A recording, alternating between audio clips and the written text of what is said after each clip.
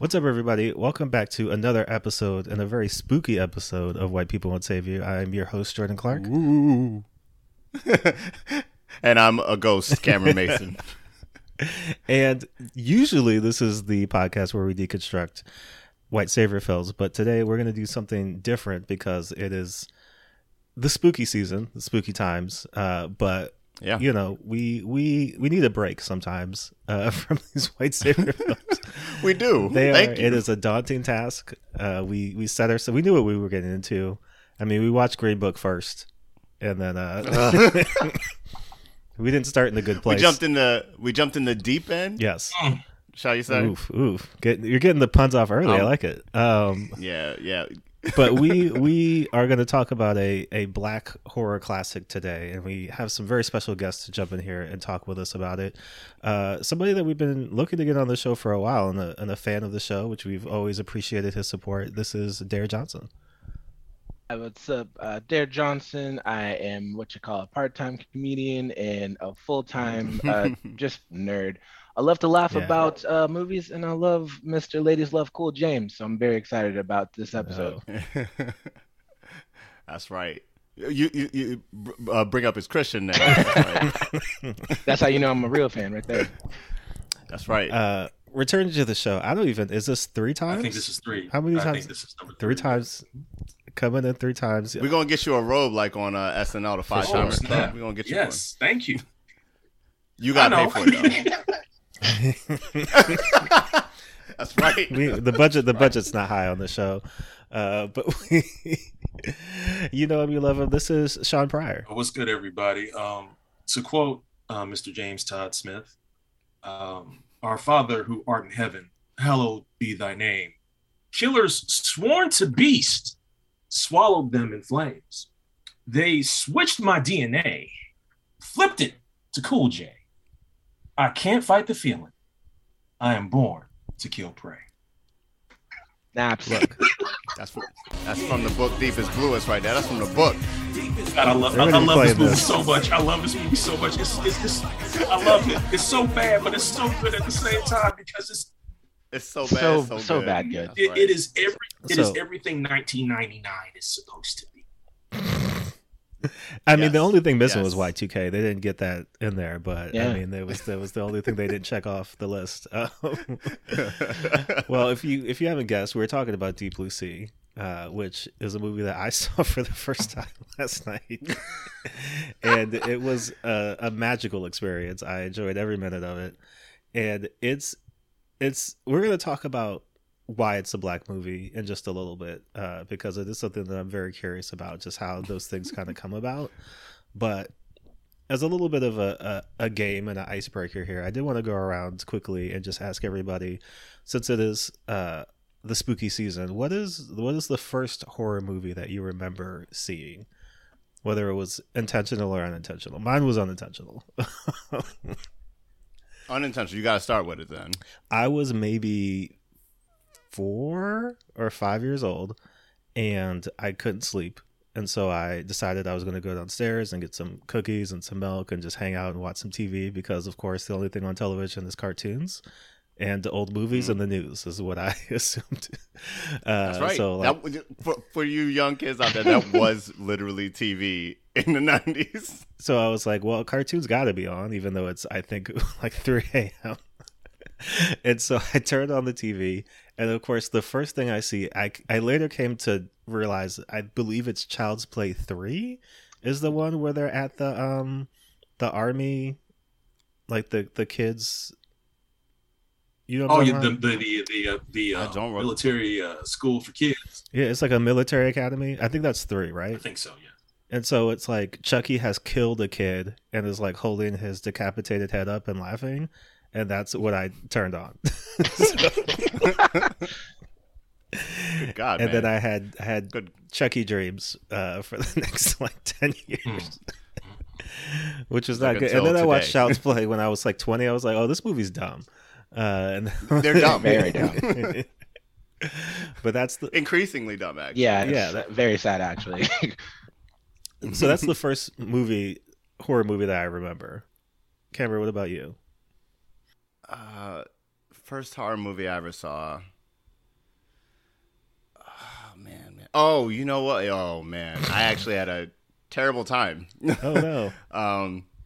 Well, so I guess we're all familiar with horror movies as like these, blood-filled splatterfests, kind of like, Nightmare on Elm Street vein, Jason, all that stuff.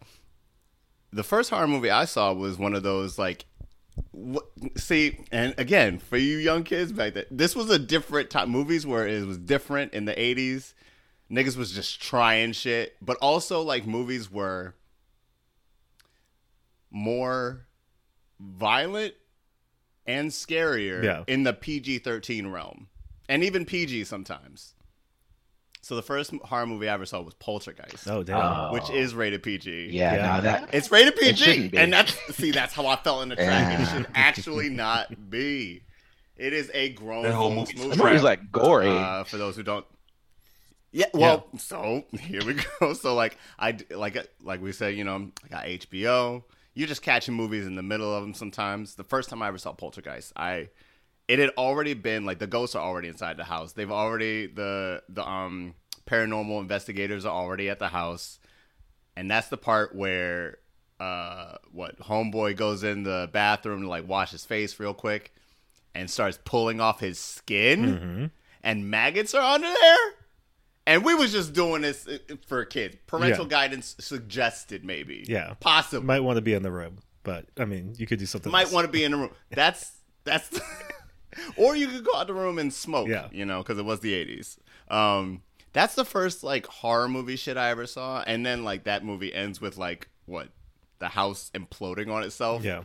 There's a lot going on in Poltergeist. But it's, I definitely will remember that man ripping his own face off for the rest of my days. I want the Poltergeist version where they live next door to black people and they're just like, and the neighbors leave in the first act. Oh, they just see them moving in and they're just like, you know what? Heard about what happened in that last house. Here come the investigators again. One of the investigators is black. I know, and he should have known better. One of the investigators is black. Actually, the investigator that is black is Beyonce's dad. Am I right? Not Beyonce's dad. Beyonce's uncle. Okay, I was going to say those are two very different things. Because if that was so hold on, because Beyonce's dad in the movie, I was moonlighting. He would have been bossing everybody around, telling folks what to do. Yeah. All right, so my character is actually not in this movie. I'm not going to be here. I'll leave as soon as I wouldn't fool with none of this. My character actually going to tell everybody what they're getting into, and then he's going to split. But send me my check. But he also gets paid for every day he's on set. And every day he's not on set. That's right. Dare, what's the first horror movie you remember seeing? So the first horror movie I remember seeing, it's actually very funny because now I love this film. But when I was like, I want to say 7 or 8, I was at my nana's house with my parents, and there was like a bunch of family there, and I don't know what I was doing. I was probably like in another room with my little brother, but I needed something for my mom, so I like went into the living room where all the adults were, and I went to ask for it, and I look at the television, and I just see this man covered in bees, and everyone is like super fixedly watching this movie, which is Candyman. And I think I stood there for like 10 minutes. I don't even think I ever even asked for what I wanted. I just stood there, mouth agape, watching the screen. And for the longest time, I didn't remember anything else about that movie. I literally just remembered there was a nigga with bees all over him with a hook for his hand. And my cousins used to like try to stick me in the bathroom and like, oh, let's summon Candyman. And like I would hurt people. I was not with it. But now that's like one of my favorite movies. It's a great movie. My favorite part of that film is when she's doing the investigating in the beginning, and they corner her in the bathroom. Heard you was looking for Candyman, bitch. Like that. It's such an iconic moment, and I'm like, why couldn't have that been the moment that I walked in the living room? I would have had so much. I would have loved it so much earlier. And you would have been empowered. Oh hell yes. Shawn, what's the earliest horror movie you remember seeing? So at the age of 5, over at my grandma's house, around that time, the family would always get together on Saturdays. We go to grandma's house because grandma had cable, and cable was in the living room, and she also had HBO. Okay, so family would get together, and that Saturday, HBO is going to have their feature presentation, they're about to tell you what the movie is. I'm down there with the family. I'm like, I'm good. You know, it's great. Family together, good, fun time. And HBO was like, coming up next, Alien. And I was like, I'll see you later. And like, I took off. And so like, I'm about to run upstairs, okay? And then my Uncle Bruce says, oh man, Alien is just like Star Wars, Shawn. You need to come watch this. You like Star Wars, right? You'll like this because it's got spaceships and stuff. Now, and he liked you? Set you up. Like, now, granted, this is the same Uncle Bruce who calls Poltergeister. Okay, so like, I should have known that. All right, black people. I love my people and I love my family, but I should have known better. But when you tell 5-year-old me, hey, this is like Star Wars, well, it's science fiction. Okay, I'm gonna be there. So I'm like in front of the TV, laying down on my stomach, watching the TV. In the beginning, I'm like, well, this is kind of slow, but this is cool with spaceships. It's, you know, out in space. When that facehugger first hits, I scream like a white woman in church. Now, I am afraid for my life, but I was about to run back upstairs because upstairs there's comic books and there's like just a TV in like one of the spare bedrooms. I can just watch antenna TV. But now I think an alien's gonna get me. Okay, so now alien's gonna get me. So guess what? Guess what, Negro? You're gonna have to stay in this living room with the whole family and watch this whole movie. I did not sleep for 3 days. And straight up, I am going front. I refused to watch that movie probably up until 2008. Like, it fucked with me that bad. Like, and so then 2008 was real. Brought a bunch of friends over. We watched it in the evening, turned the lights off, and I'm like, this is a fantastic movie, but it's still frightening as hell. And I still, to this day, refuse to watch that movie alone. I will not watch that movie by myself, even in fucking daytime. That's how good of a fucking movie. That's how good that movie does in scaring you, making you feel claustrophobic, and it's just no, man, no, like no. Well, I mean, I know we're not even talking about that movie, but I mean, Yaphet Kotto is just gonna get yes, just because we're talking about yes. Shout out Yaphet Kotto for sure. Well, let's get to the movie that we're talking about today, because we're talking about the classic seminal shark film Deep Blue Sea, which is a movie that I think, look, again, I think I was like 11 or 12 when this movie came out, and I very much so remember the video. Like, I remember Deepest Bluest. Like, I remember LL Cool J turned into a shark. Turning into a shark, that's right. My nigga turned into a shark. And then just like, I mean, we're gonna spend at least 3 hours on the music video and the song alone. But like, I think that was just one of those things where we don't really get that anymore. Even though rappers are in movies, like we don't get the end rap, but we also don't get like the music video for like the movie, like the single for the movie. No, you don't tie in. You know what I mean? Like, I think the closest thing we had was when Suicide Squad came out and like Rick Ross had a song, and then like Jared Leto was like the Joker in the music video. Yeah, I remember that. Oh yeah, actually, remember Django had some songs that were like about what happened in the movie. But did they have like? I mean, that's another Rick Ross. Like, actually, that is another Rick Ross. I think Rick Ross holding the candle. Another. This isn't even really the same thing, but you guys remember when Us came out? And they did I Got 5 on Us. They didn't do a music video, but they just kind of did like they redid. Yeah, they redid the song because it was that was heavily in the trailers and stuff, and then they just redid the entire song so it would be relevant to like the movie, which is kind of cool, but it's not really the same thing either. Yeah, I mean, even like Common and John Legend just wrapping up the Grammys and the Oscars every year with their like black civil rights racism rap. Let's go. But those don't get like music videos though, right? Like those are just kind of like you hear the song on the soundtrack or whatever, but it's not like a part of the thing. So. Well, that was like Glory. You can't have an old video for that. You can't. Yeah, I was about to say, I don't think I would want to see that. This is his casket. You ain't gonna give me a music video where I constantly have to see Denzel in that tear. You're not gonna do that to me. You're not going to do that. Also, wait a minute, Cameron. What rhymes with casket? What do you got?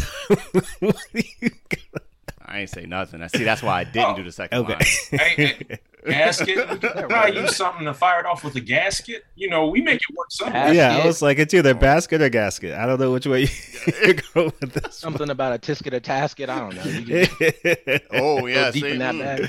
There you go. See, but like it's weird because like this whole like that whole from the 80s to like 1999, early 2000s was like, okay, if you have a movie, you have a soundtrack. If you have a soundtrack, you have a song that hits the radio that either correlates with the movie or is just with the movie to entice you to go see it. It was always this tie-in stuff because like a song can have longevity. And if a song has longevity and makes you think of the movie, you will go see the movie, hopefully. And this is why Will turned down The Matrix, because he couldn't do Matrix. There was no soul song he could come spin into a he didn't have no more samples. So, but like seriously, but like it's weird if you really think about it, how like Hollywood was just like, well, why are we doing soundtracks? Soundtracks don't move anymore. I'm like, no, soundtracks continue to move if you use hot artists. Like even like the Deep Blue Sea soundtrack, which honestly is kind of ass, has some bangers. We're going to talk about it. Specifically, we're going to talk about Smoke Man, but please continue. See, that's whole other. See, like all this like revolves around LL Cool J for a lot of reasons. Okay, I'm going ahead and get to this right now. I know we got the movie and all the destruction and terror and mayhem, but let's think about this. This movie represents the second renaissance for LL Cool J as an actor. This is what I mean by that. This is what I mean. Was in the house? In the House was from 95. Was from 95 to 99. Okay? In the House. But okay, so this was post in the house. But see, the thing is, in the House, LL Cool J was literally following the Will Smith model. Because, like, if you really look at it, because my friend Chris, may rest in peace, he told me this as we was watching Deep Blue Sea, and when the music hits at the end and like the song hits, he was like, "Oh, okay, this is his will. This is his will period." I was like, "What are you talking about?" He's like, yeah, "This is LL Cool J's will period. Like, don't you see this?" And I was like, "What do you mean?" He was like, "Okay, let me break this down. Okay, LL Cool J started off hot 80s rapper, 90s, ups and downs, whatever. Then he wanted to get into acting. Okay, Fresh Groove 85. It's a movie about hip hop and rap. It is what it is. Cool, fine. It's LL being LL. Wildcats. He has a cameo." Rapping at like a little backyard party. Now, 1991, Mama Said Knock You Out hits. He's got the big hat. You're not seeing that bald head yet or anything, but you know who LL Cool J is. Mama Said Knock You Out's a popular album. He has a small role in a terrible movie called The Hard Way with James Woods and Michael Keaton, buddy cop comedy. It stinks. Don't watch it. Then he joins the movie Toys with Robin Williams. Okay. Which is a very weird movie, which would not be made today. But like, I appreciate the fact that they made it. Yeah, no, because it's not good. It's not bad. It's not good. But I appreciate the fact you spent a lot of money and you made this shit because y'all ain't never let a Negro do this shit. Anyway, moving on. His career didn't pick up acting wise. So then what he does is he does a movie in conjunction with BET Entertainment, Live Entertainment, and another company. It's called Out of Sync. BET starts playing a music video featuring a song by James Ingram called like, Going In Deeper or something like that. And literally through the video, LL Cool J is talking during the video, showing clips from the movie. And he talks about how, I just, I'm very sensitive about like, my head. I always wear hats because like, I just don't like, I'm uncomfortable without my hat. And in the music video, you see a scene of somebody finally a lady taking his hat off before they go make love, all right? And that was supposed to be a really big deal because LL Cool J showed you his bald ass head. And like, that was supposed to be like the big reveal. And this was like 1993-ish, 92, 93-ish. Movie doesn't come out for like until like 95, direct to video. Okay. So now this man's acting career is like literally in the tank. Will Smith blows up with Fresh Prince. Okay, we get the Will Smith renaissance. Okay, James Todd Smith sees this. Is like, oh, okay, cool. He does In the House, which also starts on NBC, which also follows Fresh Prince of Bel-Air, which has a short lifespan on NBC, but then moves to UPN, where it lasts for a very long period of time. And guess what? Here comes Alfonso Ribeiro. Anyway, so now he's a comedic actor. He's an actor. He has something that's popular. His music is still selling. Mr. Smith sells well. Phenomenon sells well. Like he's still moving. So now here comes, he does Huh? Phenomenon was a banger. Phenomenon. Oh yeah, I love that album. Phenomenon's a banger. So then he does like Caught Up. Oh yeah. He shows up in Oz. He shows up in Woo. Mhm. Not all this stuff is hits, but here comes Deep Blue Sea. Baps. Yeah, he does a spot in Baps. He plays Baps. In Baps. But then here comes Deep Blue Sea. Here's an ensemble movie with like Samuel L. Jackson and like Saffron Burrows, who's now been in a lot of stuff. Stellan Skarsgård. Like this cast, you look at this cast now, it's like, damn, it's had a lot of people in it. Okay, but like it's a lot of people on the come up. Plus Samuel Jackson. Samuel Jackson's your centerpiece. All right. So here's LL in it, and LL's like, yo, I got a record label, Rock the Bells. We're working with Warner Brothers. His label was under Warner Brothers. And it starts to, okay, I'm gonna do a song for this movie. Boom. It all works together. Like this is the second renaissance of James Todd Smith or Todd James Smith is like right now. And it starts right here. He's literally following the Will Smith model, starting right here with you see. And a movie that he technically was not supposed to be in because Samuel Jackson was like, I'm not playing a cook. I will yell at you if you ask me to play a cook again. So they changed Sam's role, and Rennie Harlan was like, "Give me LL. I want him." Yep. So there's my well, James, there's my LL Cool J / Will Smith theory. So my bad. Go ahead. Well, and just two addendums to that, just to add on. Looking at his IMDb, he was also in. I have to look this up now. An episode of Pete and Pete. Yes. Yes, he is. Which I was like, I don't remember that. Wasn't he like a teacher in that episode or something? I'm trying to remember. I think so. Yes, he is. And then he was also in Halloween H2O. Yes. With Busta Which Rhymes. he also survives. Yeah. That's where he really cemented himself. I mean, he had already been cemented in Black history for other reasons, but that film was really what did it. Like, oh, he's really that man. Like, that's that nigga for real. Yes. Yes. Well, so here's the thing. I think we'll just touch on some particulars real quick before we get into something that I'm really interested in, right? So again, Deep Blue Sea comes out in 1999, directed by Rennie Harlan, starring Saffron Burrows, Thomas J, LL Cool J, Jacqueline McKenzie, Michael Rappaport, Stellan Skarsgård, Samuel L. Jackson. It has a budget of $60 to $82 million, but has a box office of $165 million. So it makes money. Like it's a big successful hit. So here's the thing, right? I'm very curious. What makes Deep Blue Sea a black movie specifically? Because we'll do this sometimes, right? Like there's certain things where it's like, oh, we made that, so that's ours, right? Or like it's starring us, so that's ours. But then there's things like this where it's like, two black people, okay, you know what I mean? Like it's not necessarily like a super black film in the sense that like, right, you know, population wise, but even like, you know, it's got two of our bigger stars of the moment, you know, with Sam Jackson and LL Cool J. But you know, then there's other stuff like Scream 2. Right, that's not considered a black film. Like again, Halloween H2O and Halloween. Which one is Busta Rhymes in? He's in Resurrection. Yes, he's Resurrection. You know, that's not a black movie. Kelly Rowland is in Freddy vs. Jason. That's not a black movie. Brandy is in. I know what you did last summer. I remember what you did last summer. That's not a black movie. Yeah, the second one. I mean, okay. I still know what you did. That's what it was. Right. I still know what you did.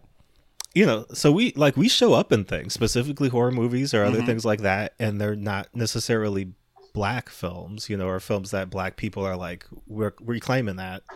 So I wonder what do you think it is specifically about Deep Blue Sea that immediately we were like, yeah, no, that's one of ours. Well, I think I can tie this back to some of the movies that you're talking about, because a lot of these movies, you know, will have like you said, a Brandy or a Kelly Rowland in there, and they'll show up in that role.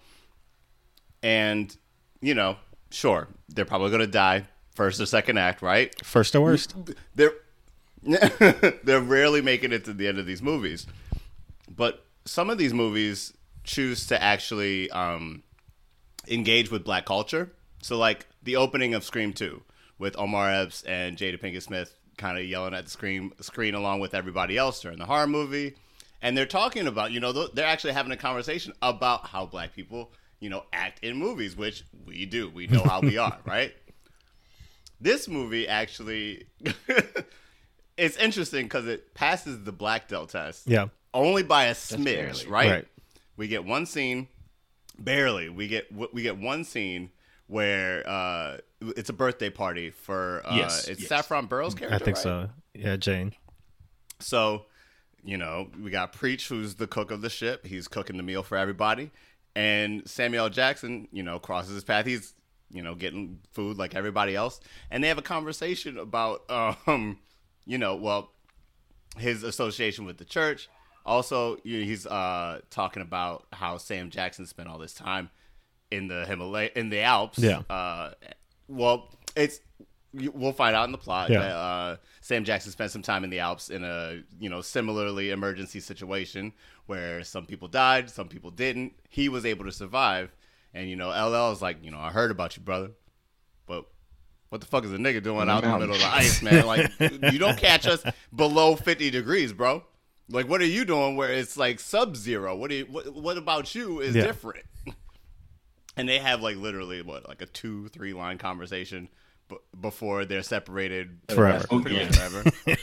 Forever. Also, that conversation is really interesting, because even like they have the conversation, and why I say that it like barely passes the Blackdale test is the conversation is like weirdly passive aggressive. Like someone's like, "Oh man, the food was great, brother," and then when LL is like, what the hell is a black man doing out in the mountains? And then he says some snide comment, and he's like, brother. And so you can tell he's like, yeah, just because, all skin folk and kinfolk, I don't like you. Like, you know what I mean? Yeah. And so, like, even though they have the conversation that doesn't involve the white people, it's not like, oh, what's up? It's very, like, there's a lot of animosity in it, which I find very interesting. Yeah, it's not necessarily a positive conversation.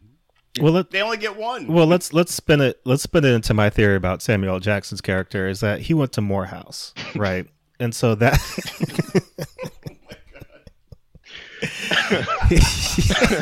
real Morehouse energy about him. Oh man. Oh.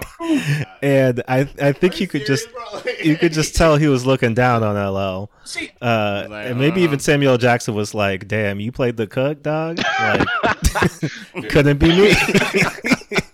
Literally could not be me. Sam was sitting there like, oh my god! And then LL was like, "I might have the last laugh, because I'm gonna see the third act of this movie." I still laugh at the fact that like Sam's character didn't come back with Negro. You are on a vessel type place in the middle of nowhere in the ocean. It only takes one incident for you to die, and I'm like, here it is, right here. It's right for like the callback is right there, but the whole animosity towards Sam, because like everybody has animosity towards his character. I'm like, listen, y'all ain't found a way to make these sharks like, cure Alzheimer's with your medicine.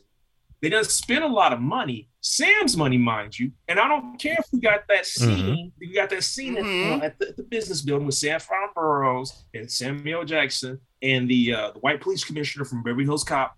I don't care. Like, I don't care. Like, I don't care. Like, y'all done spent all this money. It ain't working. So of course he's gonna have to come out there. Like, and they're all mad that he's gonna shut it down. And I'm like, listen, y'all done spent millions. Y'all got a damn aqua base. Yeah, Thomas Jane was real anti the second he saw him. He was like, yeah, what's up with that? He's like, I sussed you out real quick. I'm like, he's trying to help. But like, that's crucially like what makes this a black film is the obvious elephant in the room that we haven't, well, I guess Cameron did allude to, is like the black character survives, right? So that's like the first thing that most of us are thinking about. But I think what also makes it a black film is the entire thing that set up the events. Like Samuel going out to be like, all right, what am I spending my money on? Because like, first of all, we have a black man in a position of power. We never get to see that. So there's already points there.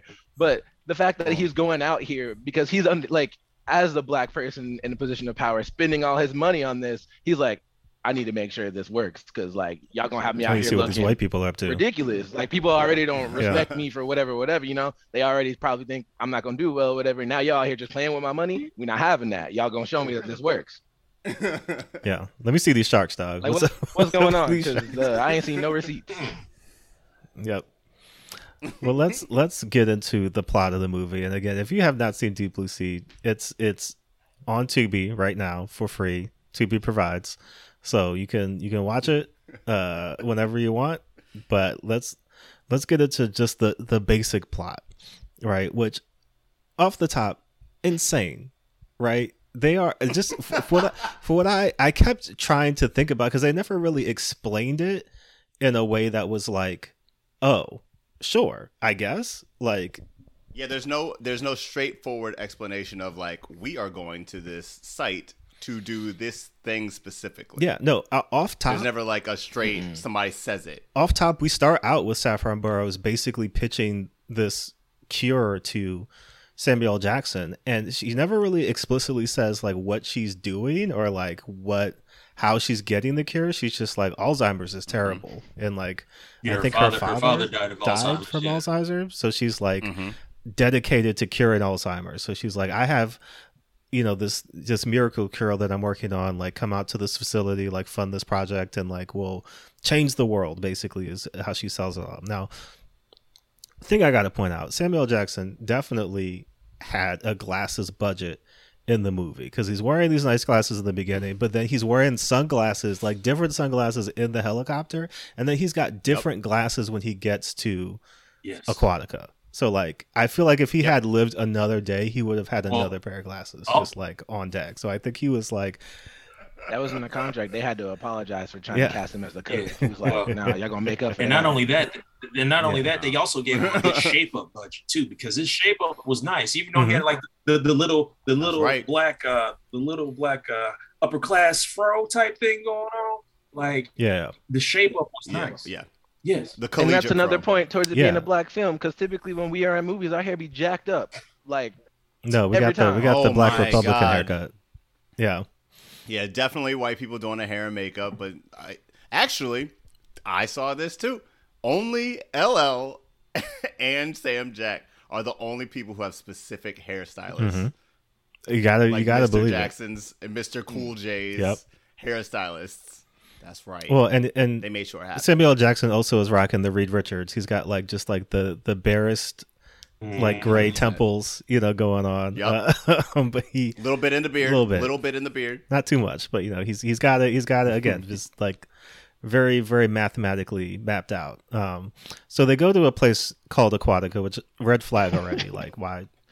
No, thank you. Don't take me to like a SeaWorld knockoff. Right. Waterworld. Where we see Thomas Jane, and like again, Samuel Jackson. This is another reason it's a black movie. He sees somebody swimming with sharks, and he's like, "The fuck is that?" Hold on a minute. Oh, you do that? What are y'all doing around here? And he's here? incensed at the fact no one else is reacting. Right. He's looking around like, what is going on? Y'all go, and they're just like, just wait. Yeah. Oh, he does this all the time. It's like, oh, and that makes it okay. So like, it's one of them situations in life, being a black person, sometimes being in a situation where you're the only one, and like you really want to say the following out loud. This is some real white people shit. Yeah. I am unsafe. Well, and to point out too, a lot of people have two first names in this movie, because Thomas Jane's name is Carter Blake, which was like name generator 3000. He is, again, people's roles are very vague and inexplicable. I think he is at once on parole, but also like correct. Has something to do with sharks. What is his job? Wrangler. Like, I think he was a smuggler. He's a shark wrangler. But what was he before? Was he always a shark wrangler? He was a smuggler. Something about he was like I don't remember. Sims alluded to it in their conversation. Oh boy, I'm sorry. We have to go all the way back, because I forgot the beginning of this movie is white people at a boat, cold open, listening to knockoff TLC. Wait. Yes. Can we just discuss? I could not get yeah. over it. Like, from the moment this shot opens, it's the boat, and they have like a stereo on the edge of the boat. Yes. And they're drinking. And I was, the whole time I was like, why would you put that there? You're not going to be in it. All you need is a small wave. There's no real reason. Like, I literally could not focus the whole. I'm you know what, Jordan? I'm gonna let you. But I mean, we're assuming that they're drunk. This is another situation where these people could be anywhere from 21 to 35. I I don't know, but they're a bunch of white people. They're partying yeah, together. partying on a boat. I guess in the middle of nowhere. I guess close enough to wherever Aquatica is located that one of the sharks has gotten loose, and like they do the thing that people do in horror movies where like the boat starts rocking and they're just like, "What is it?" It's like, Leave. it doesn't matter what it is. Get the fuck off the boat. You Like, got an don't engine stick on the around to boat. find out. The wheels right there. Start to go. Leave. No, they gotta really They gotta figure it out. they turn the music down. They gotta get closer. They really gotta listen to see what it is. And of course, the shark bursts through the deck of the boat and just starts like fucking shit up. People fall off the boat. People are about to get eaten, but of course, Thomas Jane shows up All at the four of last them go minute into the water. with a harpoon to shoot the shark and take it back. And I think, do we see the shark back in Aquatica No. when we meet Thomas Jane again? Yes, I think that's the one they feed to the other sharks because when he harpooned it, Okay. it's dead. But you know, Yeah. I just remembered Yeah. the whole thing, the inciting incident that brought the shark to the partygoers. They're drinking wine, and somehow the bottle of wine tips over and pours into the Mhm. ocean. And it's like a cool movie trick. It looks like blood, but also somehow it gets the attention of the shark. I guess the shark is Yeah. a wino, and he's like, "Oh, you know, I really like that year. Yes. Y'all got some more?" Like, Oh, yeah. No, I The shark I had was this in a cab minute. sand? Hold on. This is the cab sand. Get close like, to yeah, this. okay. It's the good stuff. And let us not forget that the shark has predator vision. Oh, I get the. I was Yeah. like, Oh, yeah. dear God, 100%. please let these sharks have shark vision. And when they cut to it, I did scream. I was like, yes, thank you. Which we talk about this. We talked about this with Ghost of the Darkness. I'm like, I don't even know if that's how sharks see, but I don't care. Bruh, because this movie doesn't Wow. care. that's all I want. So This movie did minimal research on They sharks, by the Googled way. sharks. You know that. LL Cool J did more research on sharks to record Deepest Bluest than I think that this movie did. They're listening to the song as reference, like, "Oh, you know what? That actually sounds good. Let's put that in." Yeah, Yeah. yeah. Let's. He was like, it's like a shark's fin. It really is. So they're all on Aquatica. We're getting introduced to everybody on Aquatica. So we're running down. There's Thomas Jade, who is Carter Blake, who is the shark wrangler.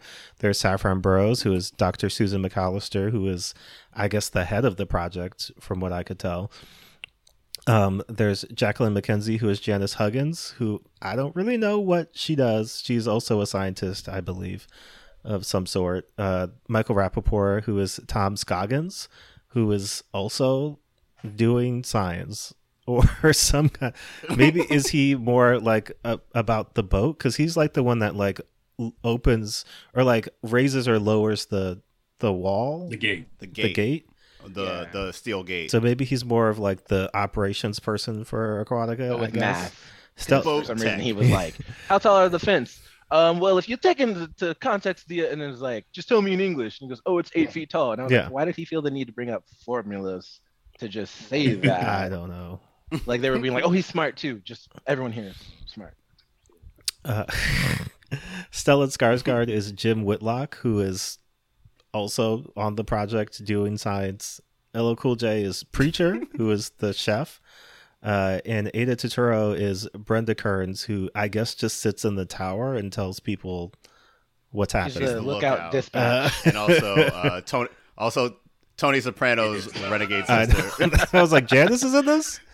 As soon as I saw, I was like, Janice? Oh, get her out of they here. did. She's a problem. She was probably like, who can I sleep with to get the but money? She kind of and did then low have key say Tony something racist. kill them to, later for me.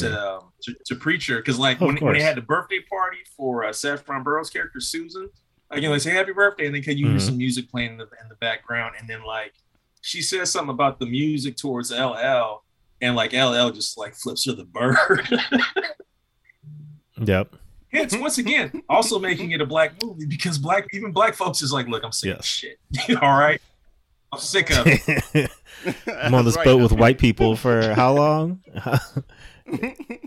Making them food? Yeah. Well, so we meet everybody, and then we get like again the barest glimmer of what's happening because Saffron Burrows goes to her room, and is it a real shark or is it like a model shark? She like opens the top of the shark to like look at its shark brain and is like trying to decipher something. But basically we learned that she's using genetically modified sharks to take the protein from their brains to make a Alzheimer's cure. I don't know. The movie doesn't care. It's all time.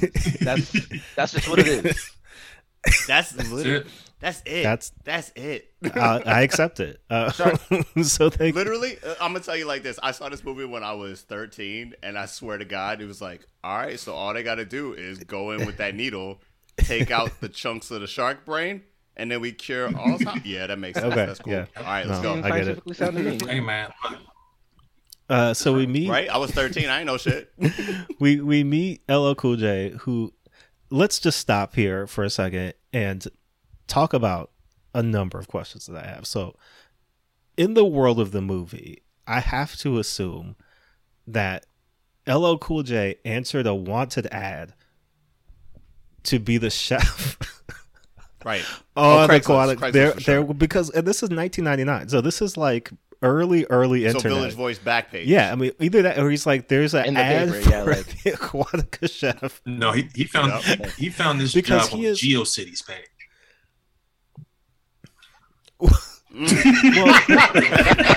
Some black ass shit. We would, for real, because we were not Craigslist at first. We was like, yo, GeoCities. They got this website called GeoCities. All the cities is there. Well, no, because I in my mind it's the even blacker version where like his cousin's like, yo, I know you're looking for a job. I heard about. And Preach goes, all right, cool, but like, can I bring my bird? Yeah, that's the number one qualification because he has a rich backstory that we never get, but he is at once a legitimate preacher and also like a chef. And correct me if I'm wrong, does he also have to cook for the sharks? Is that what he insinuated?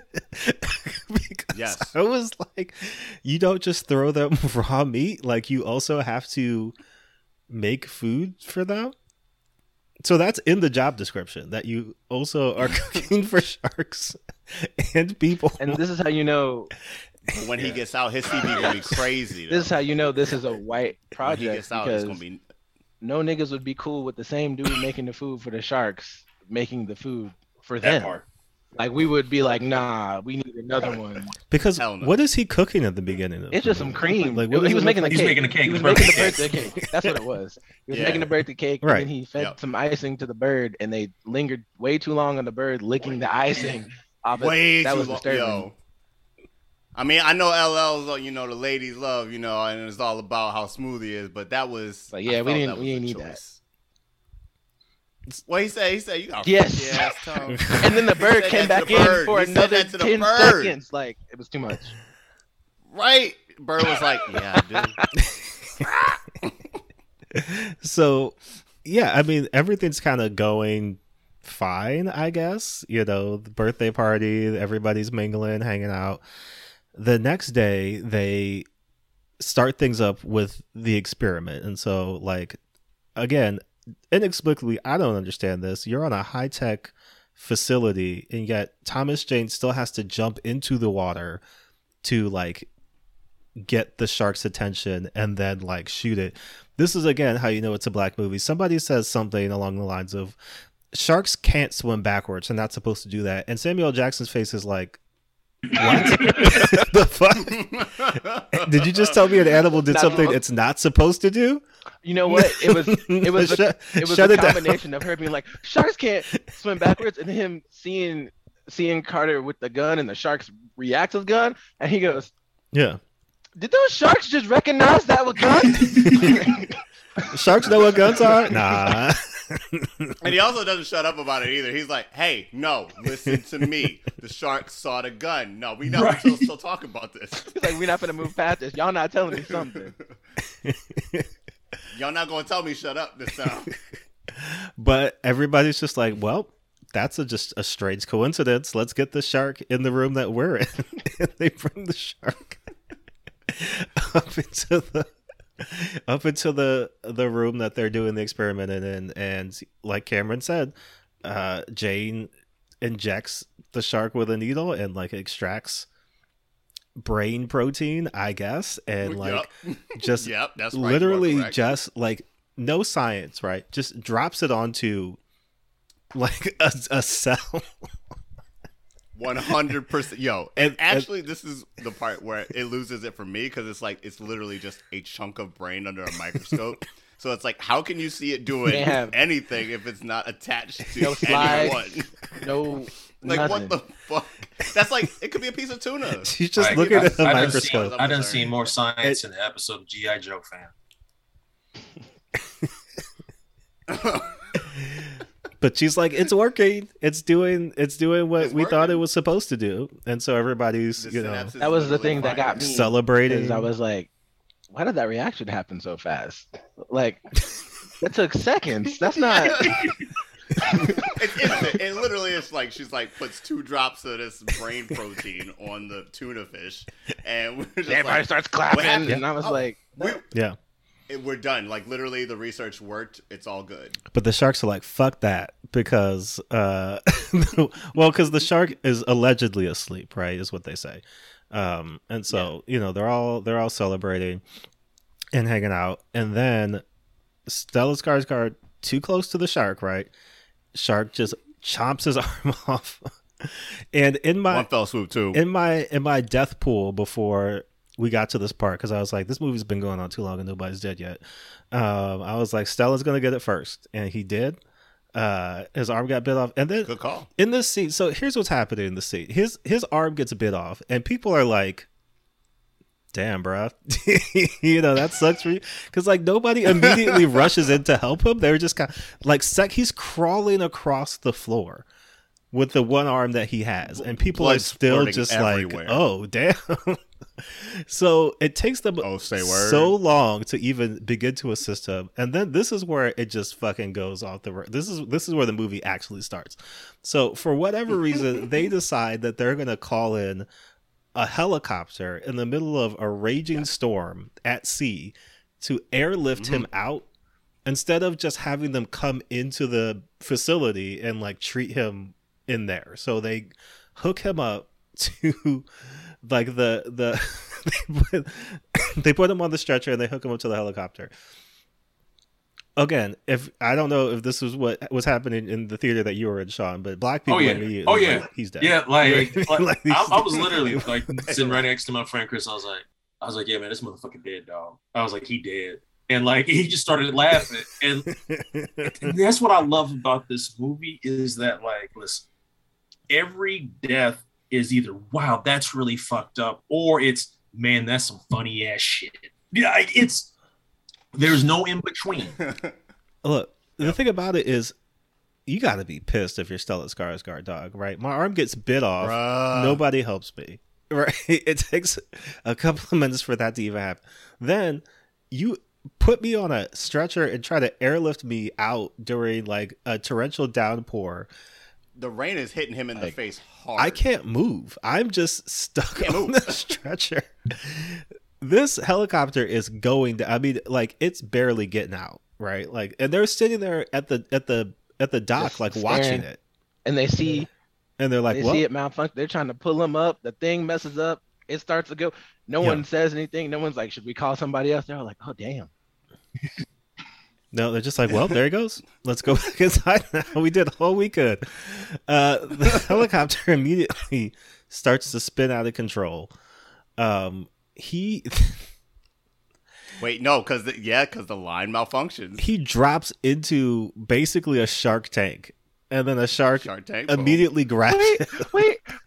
It starts the helicopter. The dudes in the helicopter do the same thing that his coworkers did. He drops into the water that we know is shark-infested water, and they sit there and let him be in there for like 5 minutes before the other dude tells the pilot, "Yo, pull up, and try to get him out of the water."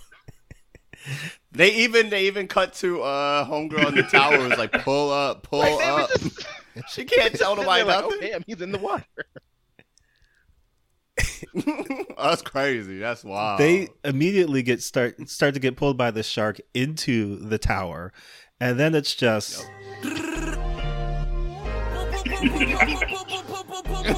because it just blows everything up.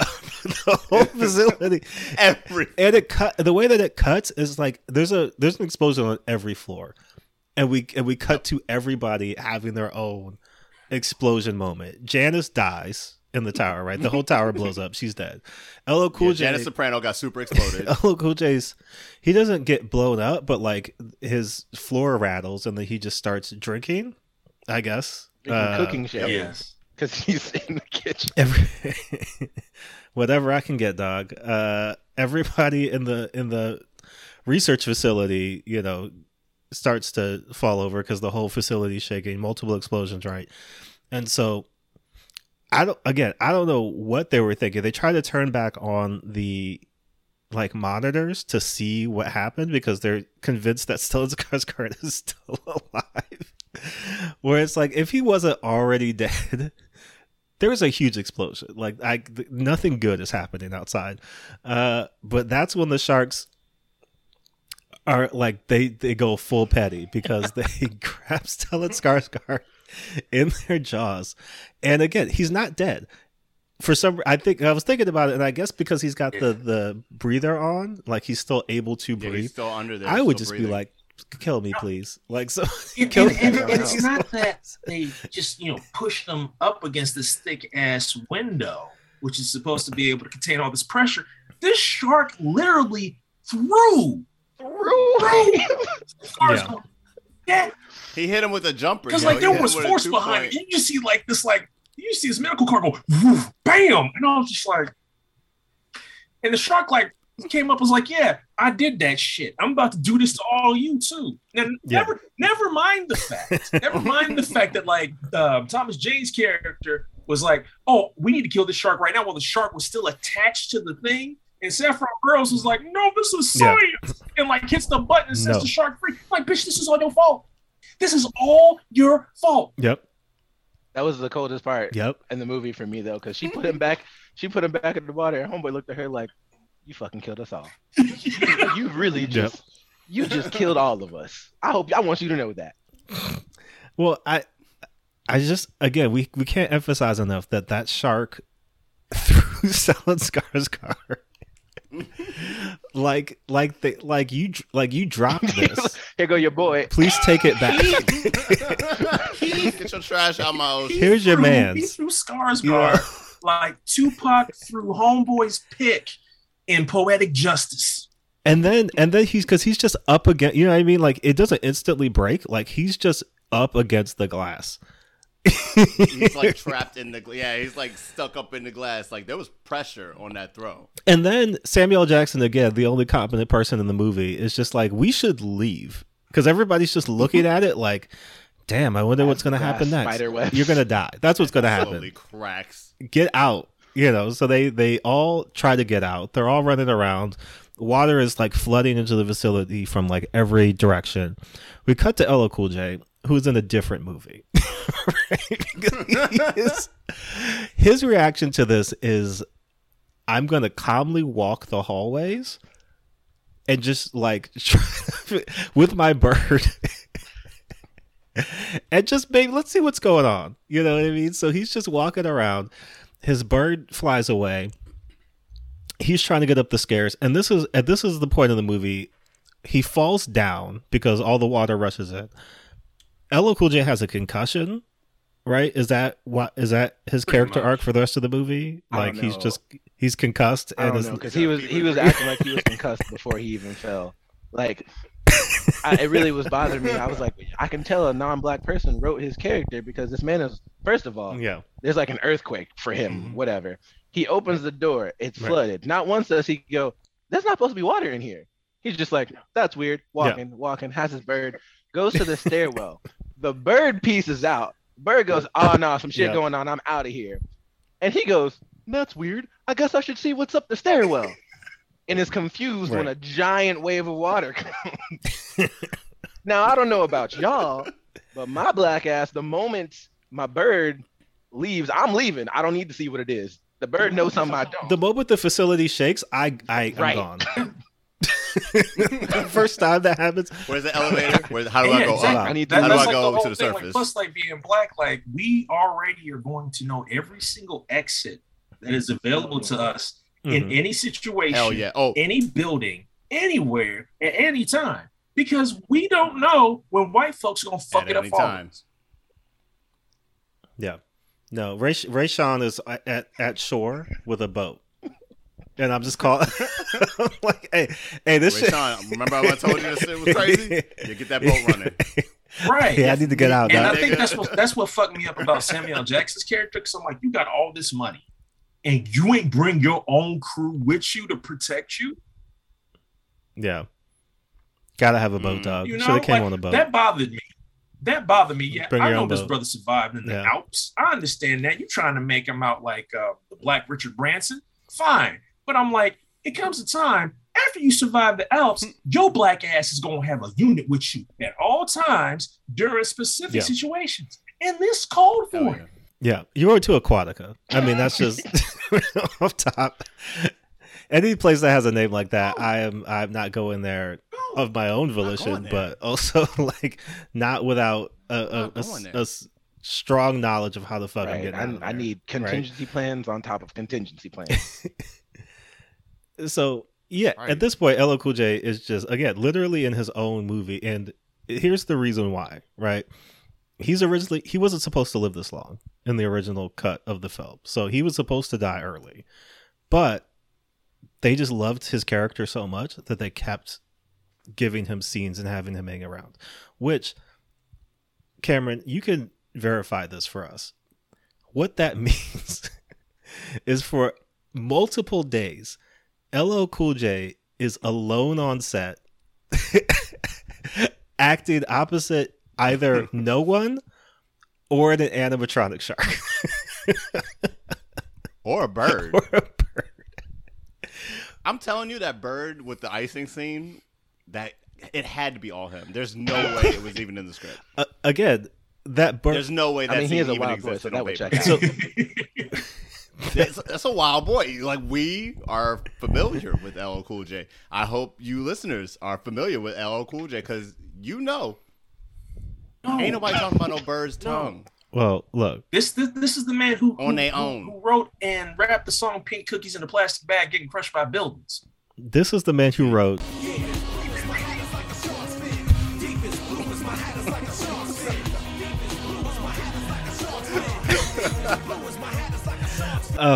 But yeah, like he is definitely like by himself. He's just hanging out, looking down hallways for like at least a week on set. Because those are days. Those scenes are days. Like, that's not like 5 minutes on set. With the whole like him flying down the wall of water, basically him on a water slide underneath there. That's a whole day of planning, bro. That's a whole day of planning. But I think that's the thing that really. It could have been a very different movie if he had died within the first, however, 20, 30 minutes. But like, he basically is getting his own separate section of movie, because meanwhile, the white people at Samuel L. Jackson are like trying to figure out how to get out. Every time they say something, Michael Rappaport is like, that's not going to work. Like, we can't go up that way, or like that place is flooded, or like, the elevator's only for emergencies, or, like whatever the thing is. So they're kind of rushing around trying to figure out where exactly to go next. And so I think their plan is to get to the submarine, right? Like, they're trying to figure out, okay, we got a submarine. That's how we can get out of here. Of course, the submarine is broken, right? So that's not going to work. Immediately they get fucked up there. Meanwhile, LL Cool J is in a hallway alone now. And again, does the thing that I'm sure, Shawn, in the theater, black people were just like, nigga. That's a shot. Somebody said that exactly the row ahead of us. Oh, right. He's in the hallway and something's moving in the water. He can't put two and two together until the shark. It literally takes him a moment to be like, oh shit, that's coming out. Like, you work for this aquatic science thing, right? You know that they're working. It's a shark sharks. Show. You feed the sharks. It is now flooded. There's something moving in the water. What do you think that could be? Preach. What might that be? It's not a cat. So he pieces out, and this movie basically becomes he's in Jurassic Park with the sharks at this point. And he like tries to escape into the kitchen. His bird is there. And he's like doing, and this is where I was kind of like, I don't know what's happening with that look. Like on the one hand, I get it because I assume I don't know. I'm making up a backstory for him. He seems like a man who doesn't have a lot, and that bird is one of the only companions and things that he's been through a lot. Yeah, and so like he is desperately trying to get this bird to come to him. You know what I mean? In this life or death situation. So of course the bird gets eaten by the shark, and that's when he it's a beautifully dramatic shot. Yeah, LL Cool J basically becomes John Wick with the sharks at that point. Hell yeah! He's like, y'all fucked up. Nah, when you ate my bird. He gets trapped in the oven, and then the shark turns the oven. Okay, just the shark turned the oven on. At this point, the kitchen is flooded, like fully flooded. I'm like, see, he crawls into the oven. I'm like, you know what? Right. That makes sense. You know, like it's not like they can turn it on. It ain't nothing gonna work. The water, and then the shark runs into the knob and turns it on. Oh, he doesn't run it. That's on purpose. I know he did it on purpose. There's a ding, my niggas. This movie has a little ding in it. Like when he turns it, ding. This movie knew exactly like that what broke it me. was I just from the jump. he was in there. The oven is on. He's in the oven Also, just like.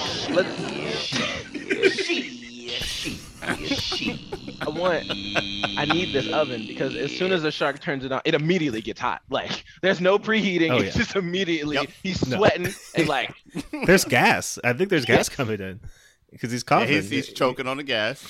And so LL Cool J heroically breaks out of the oven. Now the whole room is filled with the gas, I guess. And so he lights. Yep, super vague, by the way. There's no specific like. Okay, go get there, and then we'll talk. He lights a lighter and like y'all killed my bird. Now you're gonna get got. Throws the lighter. The shark explodes, which is amazing. It doesn't just catch on fire. It's lovely. It's lovely.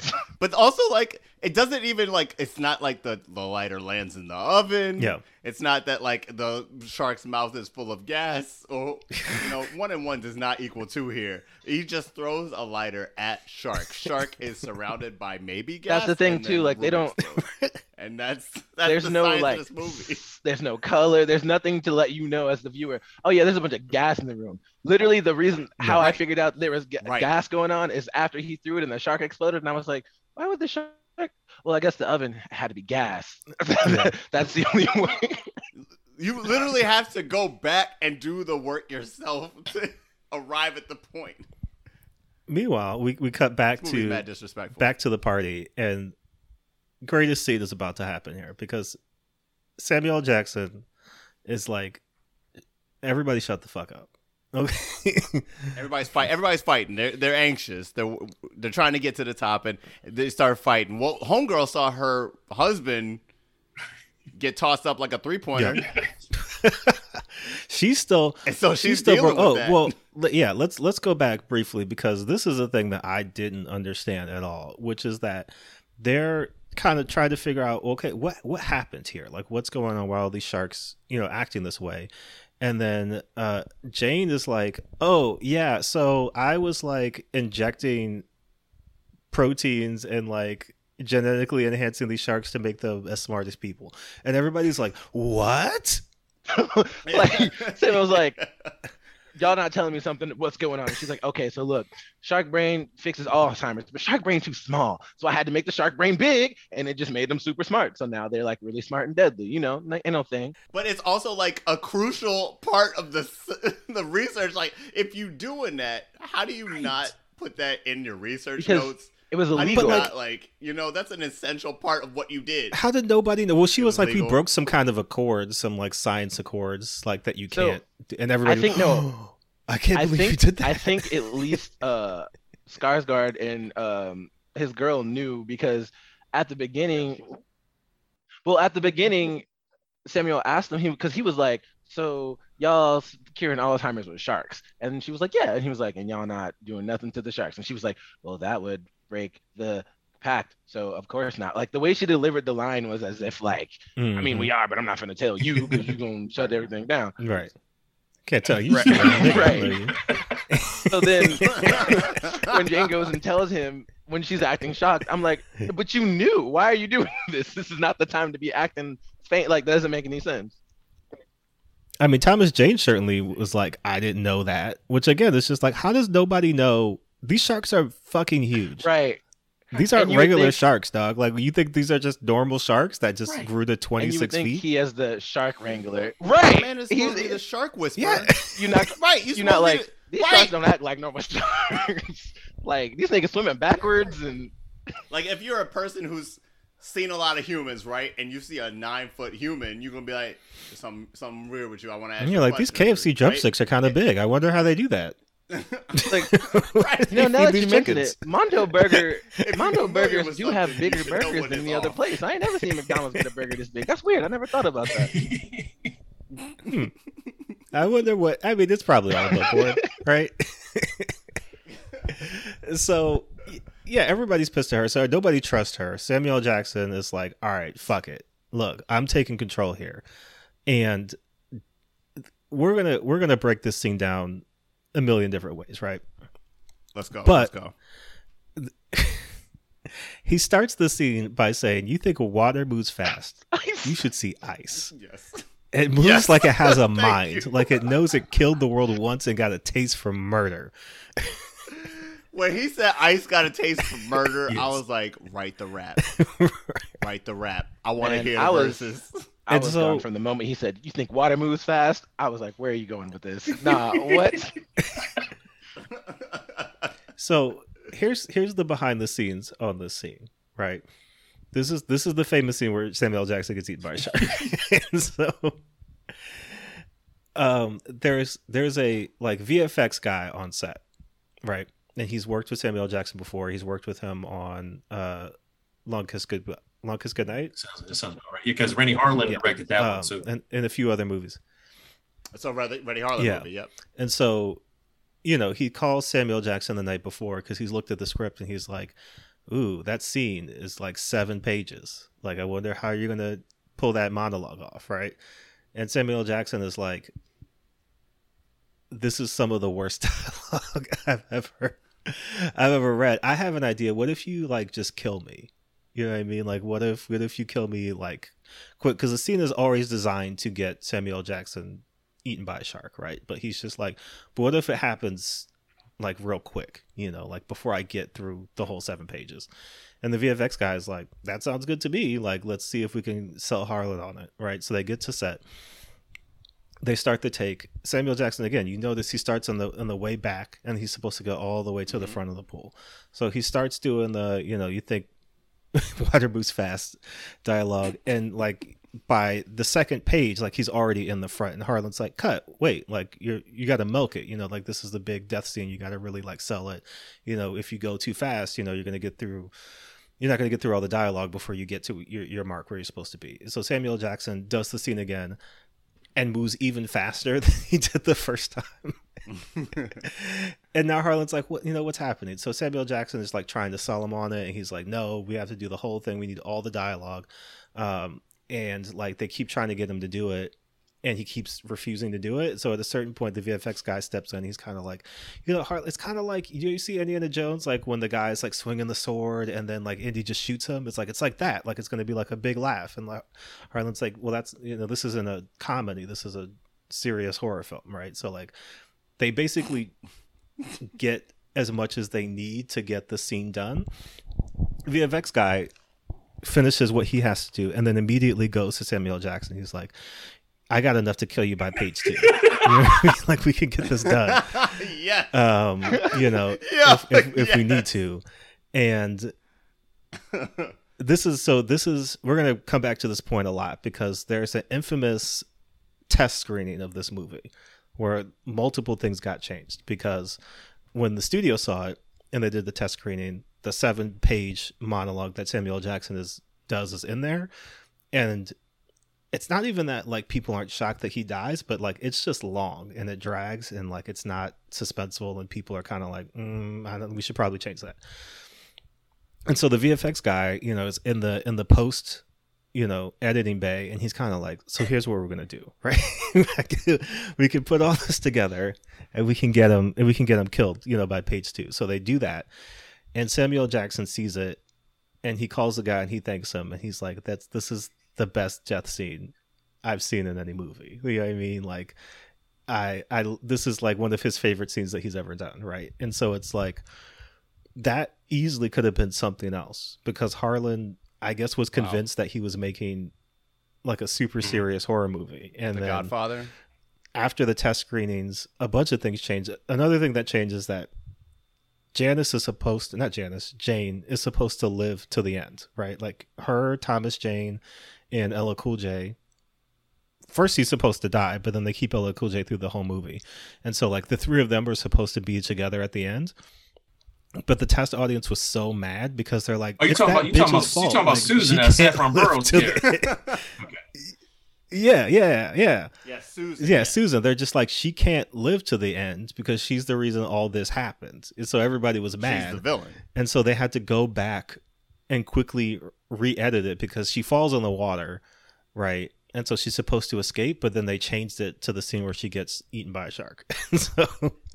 Which is, because I was wondering, like, you get to that point in the movie, and I'm sure we'll talk about this later, but she dives in the water to be like bait for the shark in that scene. And then Thomas Jane sees that she's in the water, so he dives even though she went to save him. He goes back to save her. He goes back to rescue her. But before he's even in the water, like 5 hot seconds, the shark eats her and gobbles her up, like each bit, like not a finger was left on the table, you know, like arm bit her in half, Mike. Bit her in half, ate the lower half, and then ate, and then came through for the other half. Bit her in half, and then ate the remaining limbs. Yeah, they're like, we gotta make this convincing. Like, she gotta be dead. Like, no chances. No coming back from this. Yeah, no, she is not coming back. Yeah, because they definitely did that. Like, it's very quick. So. Back to Sam's death scene, right? Like he's talking, amazing. He's going on this whole thing. A shark comes right out of the water, eats his ass. It's amazing. It's incredible. It's beautiful. It really is. The shark, by the way, if you have not seen this movie, you need to see this movie. In this scene, he's standing in front of a pool, right? And he's looking directly into camera. He says, "Now first, we need to seal off this pool." And then we cut to the wide shot of him standing in front of the pool. The shark literally comes from over his shoulder, does a 90-degree body flex. Styles on him. And basically stone cold stuns his ass into the floor. And then, like, messies him into the floor a little bit. Like runs him along the grate a little bit. Like, I'm not... And then swoop backs into the water like an eel of some sort. And then he gets chomped in half, and then another shark comes through, and it's like, "Oh, you gonna finish that?" And then he's like, "My niggas." He was like, "Hey, Quan, I got some dark meat for you."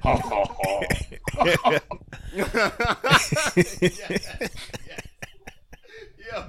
It all happens in the blink of an eye, though. It really is beautiful. And everybody, and that's maybe one of his best death scenes. Yeah, Michael Rappaport's just like.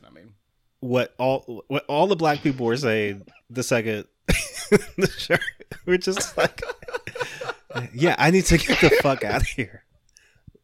He literally has a panic attack on sight. Yeah. Like he sees if you saw a grown man get eaten by a shark who does a physical shark move that you've never seen a shark do ever on TV.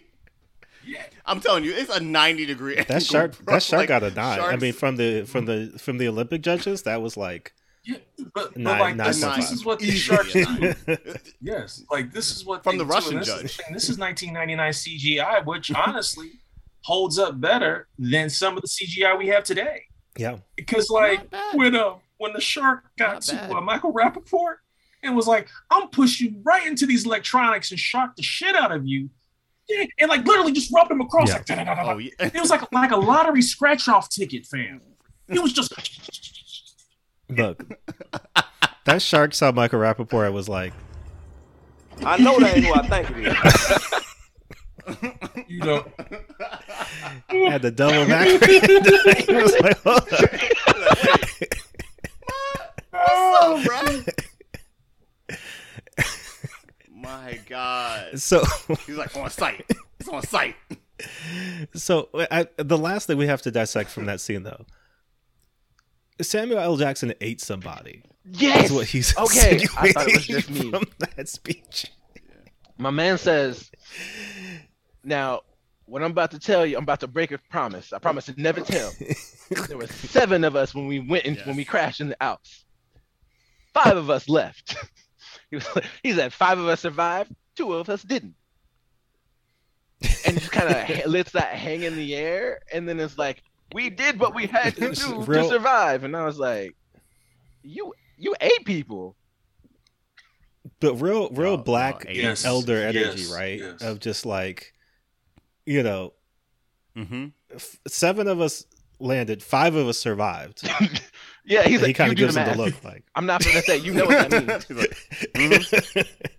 yeah, I ate, nigga. I ate I just want you to know that before I continue.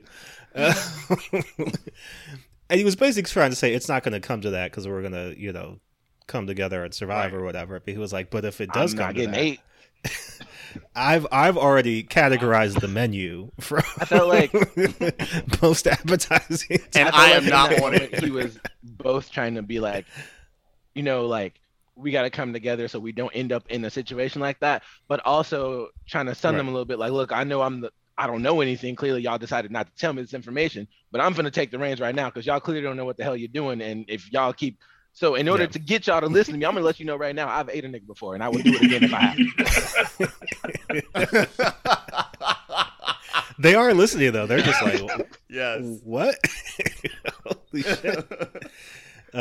Yeah, and the shark was like, "Let me show you how it's done." God. And get on the water. I mean, I get now why Michael Rappaport's character had a full panic attack. He was like, a dude told me he might eat me if given the opportunity. And then he was eaten. Karmically, he was what eaten. chance do I have? What am I going to do? I'm not getting out of this. I'm not going to do well here. Which, to double back, I will say, I mean, again, my theory is that LL Cool J had a concussion, but I will also say that, like, he was acting like, I did appreciate that, like, even though Preacher was, he gets 2 shark kills out of 3 sharks, right? So he's like, he's the one, right? But, like, he's not acting like, oh, I'm in the situation, so now, like, I'm a super soldier and I'm gonna do, you know, all these incredible things. He's like, nigga, there's sharks here.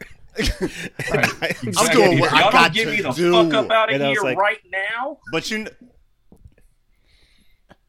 you know when he got back to land and had them went to the family cookout or went to the bar or went anywhere.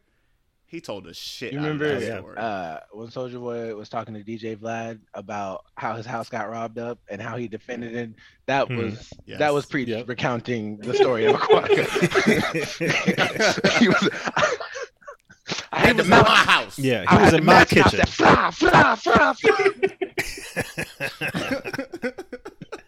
I did what I had to do. I did what I could. Yeah, that shark was out there. From 200 miles away. I lined up that harpoon. Actually, what we see is his retelling of the situation. I hope so. Probably wasn't even nothing like that. No. That's why he had the concussion. I think your theory's sound. But just quickly to wrap up the rest of the film. So at this point, everybody's like, fuck, we're fucked. Like, this isn't going to go the way that we're supposed to go. We're all going to die. And so Thomas Jane takes control of the situation more or less. And he's like, all right, next plan, we just need to get up as high as we can. Right. So they start to climb up. They get to a certain point. This is the thing that, like, again, I know it's an action movie. I know it's a crazy movie. They get to this ladder that they have to climb. They're climbing basically up the elevator shaft to get to the next level. They start to climb. The camera pans up to show that it's on fire. It's on fire up there. again, I actually, honest to God, I had to look at it and be like, is it upside down? No, it's upside down. It's not upside down. Just up is fire. like I would have just been like, I'm good. where the sharks I'm at? gonna wait till the water gets there and puts out the fire, and then I'm gonna be good. Where are the sharks? Right, I'm like, not climbing I'm up gonna a give up fire at that ladder point, to like, just like. Yeah. They can have me. It's cool. So they all just they start to climb this fire ladder. Like debris, flaming debris is falling on them. Yeah. No, It's a nice touch. it was funny I though. like the falling debris. It's just Like they would be chunks having of conversations fire. and just like duffing off to the side because of debris would be. Casual, mad casual. And so they're trying to get up, but they realize they can't get up as high as they wanted to. So Thomas Jane has to duck into like another level. And previously, him and Michael Rappaport have like gone down to like seal a specific part, just to make sure that the water doesn't like start to flood in once they open this other door. Of course, shark starts banging on the door. Thomas Jane looks at somebody and says, "Is that a shark?" Like it would be anything else. Again, this is coming from the shark wrangler. Right. What else could be trying to get into the room that you're in from underwater? It's not Samuel Jackson. I think it's a shark. And so the shark burst in, and now everybody's like freaking out. The ladder that they're on, It was I like a forget why tremor it because falls, like the but explosions and the tremors and stuff, so the ladder like falls because of that. yeah. Yeah. So now it's like monkey bars now. Like they're climbing like parallel and trying to like get up and out of there. But Jan, this is when Jan dies. Which because one? Jan slips, falls into the water, but the water is close to the monkey bars ladder, right? So Thomas Jane is upside down and was like, "Yo, So come back up, I got you." But this is when you see, I love this scene because it is very wrong. Because now that like 20 something years has passed, and I can go back and look at this scene.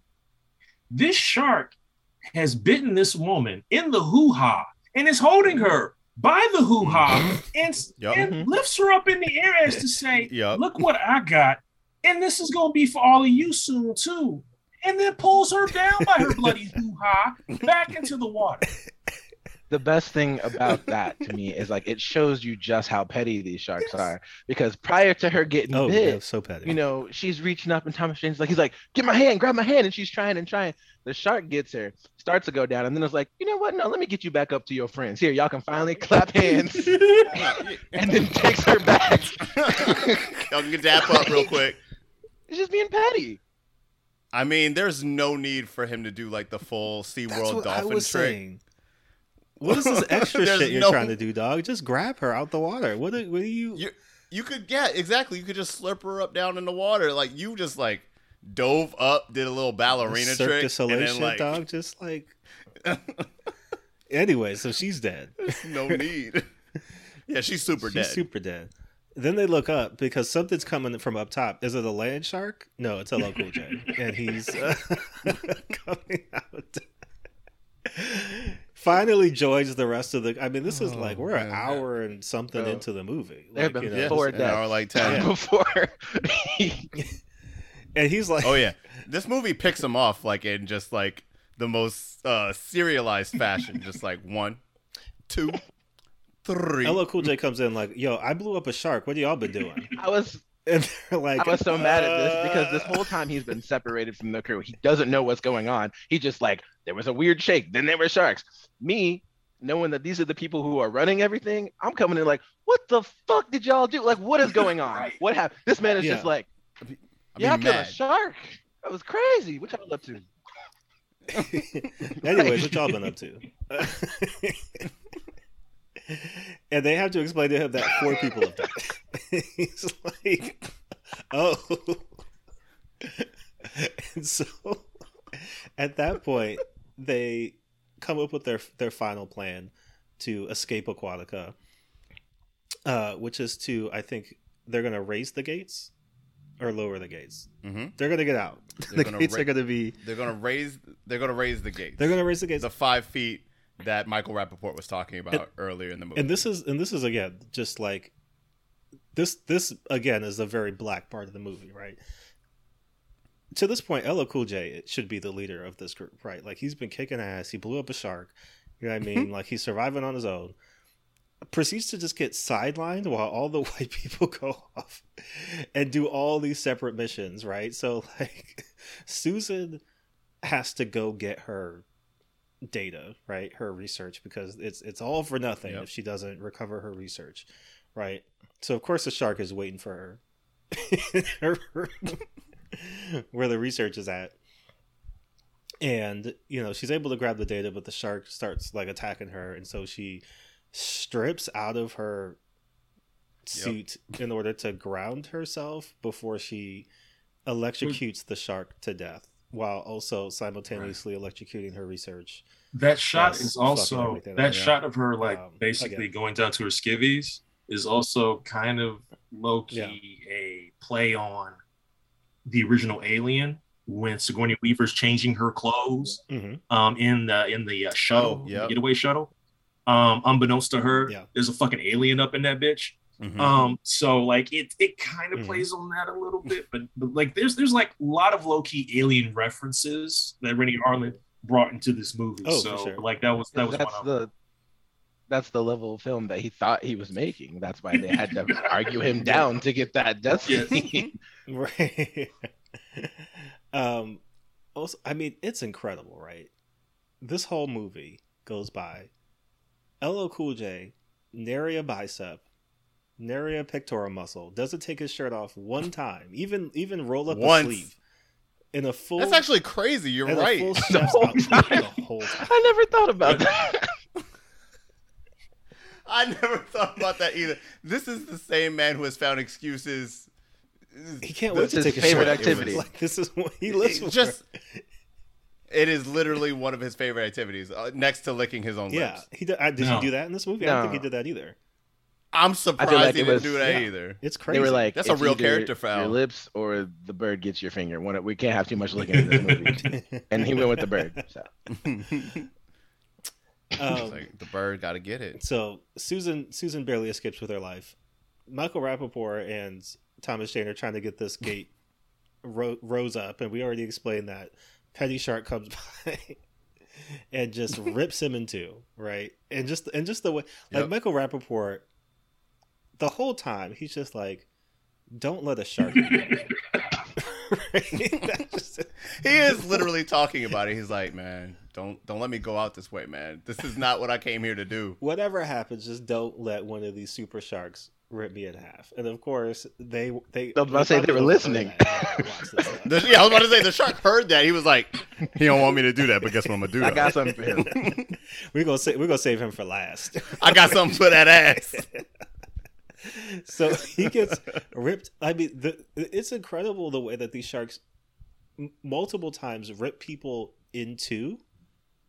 Like perfectly, right? You know what I mean? Like, it's just because it's a bite. It's not like they're like ripping arms or legs off. Like, they just one bite, you're in two pieces. Nope. And then they although this time for Rappaport they left the lower half, so you see a leg twitch. Mm-hmm. Yep. Yeah. You get the leg twitch, which is damn, dog. Like, I was just like, you know, Michael Rappaport doesn't go a long way with me. Like, small doses are fine, but here I was kind of like, I'm sad for him, because I was just like, besides Skarsgård, who also I was just like, come on, bro. Like, Skarsgård got fucked up 3 times. But my whole Skarsgård got fucked up 3 times. I know. Arm cut off. Yeah. Because then he comes back. It's almost like he did something to Rennie Harlan beforehand, and he was like, "I got something for that ass." Because he gonna spend multiple days on this. He comes back as dead, floating through is the final jump scare of the movie. Like, he's just floating and that's what freaks out Thomas Jane. So they've basically come down to the last resort. You know, they're gonna open this thing up and they're gonna shoot this shark and like blow it up, basically with some with a battery, inexplicable with a contraption they battery. built. Yeah, and so the shark is, of course, like, well, I heard y'all, so I'm not gonna do that. I'm not gonna go over there. Did you not know that I'm a super smart shark? And probably it's like, oh, I'll just leave. You know what I mean? And so, and that's when Susan's like, we need bait. We need to lure it back in. And she like cuts herself and like jumps into the water. I guess, I don't know if she was like, I'm going to die. And so this is my final act. Or if she was like, Thomas Jane's going to save me. Yeah. Because that's not what happens. Save me. She immediately gets. We gonna kiss. We gonna kiss later. I think before that, well, two things. One thing I skipped, right, which is during all of those weird side missions that the white people are doing, for whatever reason, LL Cool J goes into a dead woman's room, finds a video camera, starts recording his final words, last will and testament, which then turns into the perfect omelet recipe. Yeah. Hilarious, by the way. He pulls off that joke with like he's a. I was upset at how well it's that went, like how hard I laughed at that, because it's not something that should have gotten. Yeah, yeah, I really did laugh. Yeah, it shouldn't. I'm a 35. That joke should have died with me at 13, but still he got. That's me. why I'm like, he he must have a concussion, right? Because this is if this is what he's doing in a life or death situation, like he's clearly not. Either he's having like a dissociative episode, or he's experiencing a concussion. Well, also, this is another point where the movie shows how black it is, because before they actually go up to the surface, they have to do this situation where they have to create a diversion because sharks are apparently all of a sudden we got this knowledge that sharks love churning water, so they have to like strap a fire extinguisher to a bunch of life jackets, and they shoot that up before they go up so the shark will be distracted. But in this moment, while the elevator is filling with water so it pressurizes properly so they don't explode on the way up, LL decides to actually preach. Oh yeah. And then he goes into the Lord's Prayer. And then he also uses the Lord's name in vain because he just like, says motherfucker in the same prayer. He takes Sam Jackson's motherfucker. Sam Jackson doesn't get the same motherfucker in this movie. That's LL right. Cool J does. That's right.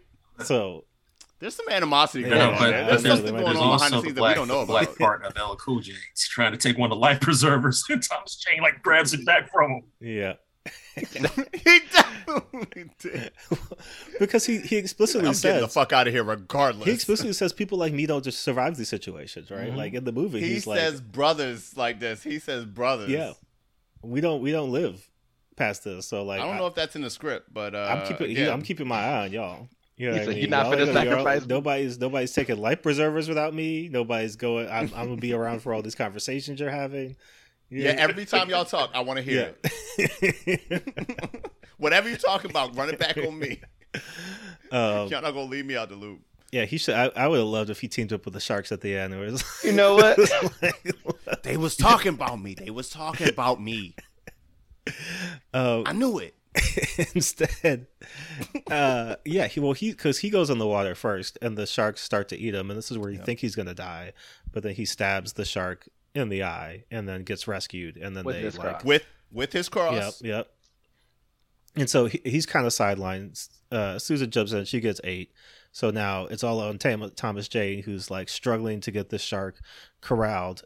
LL Cool J goes up, has the perfect shot lined up, shoots Thomas J in the leg, which may have been intentional. He may not have missed. The shark bit LL real bad. Yeah.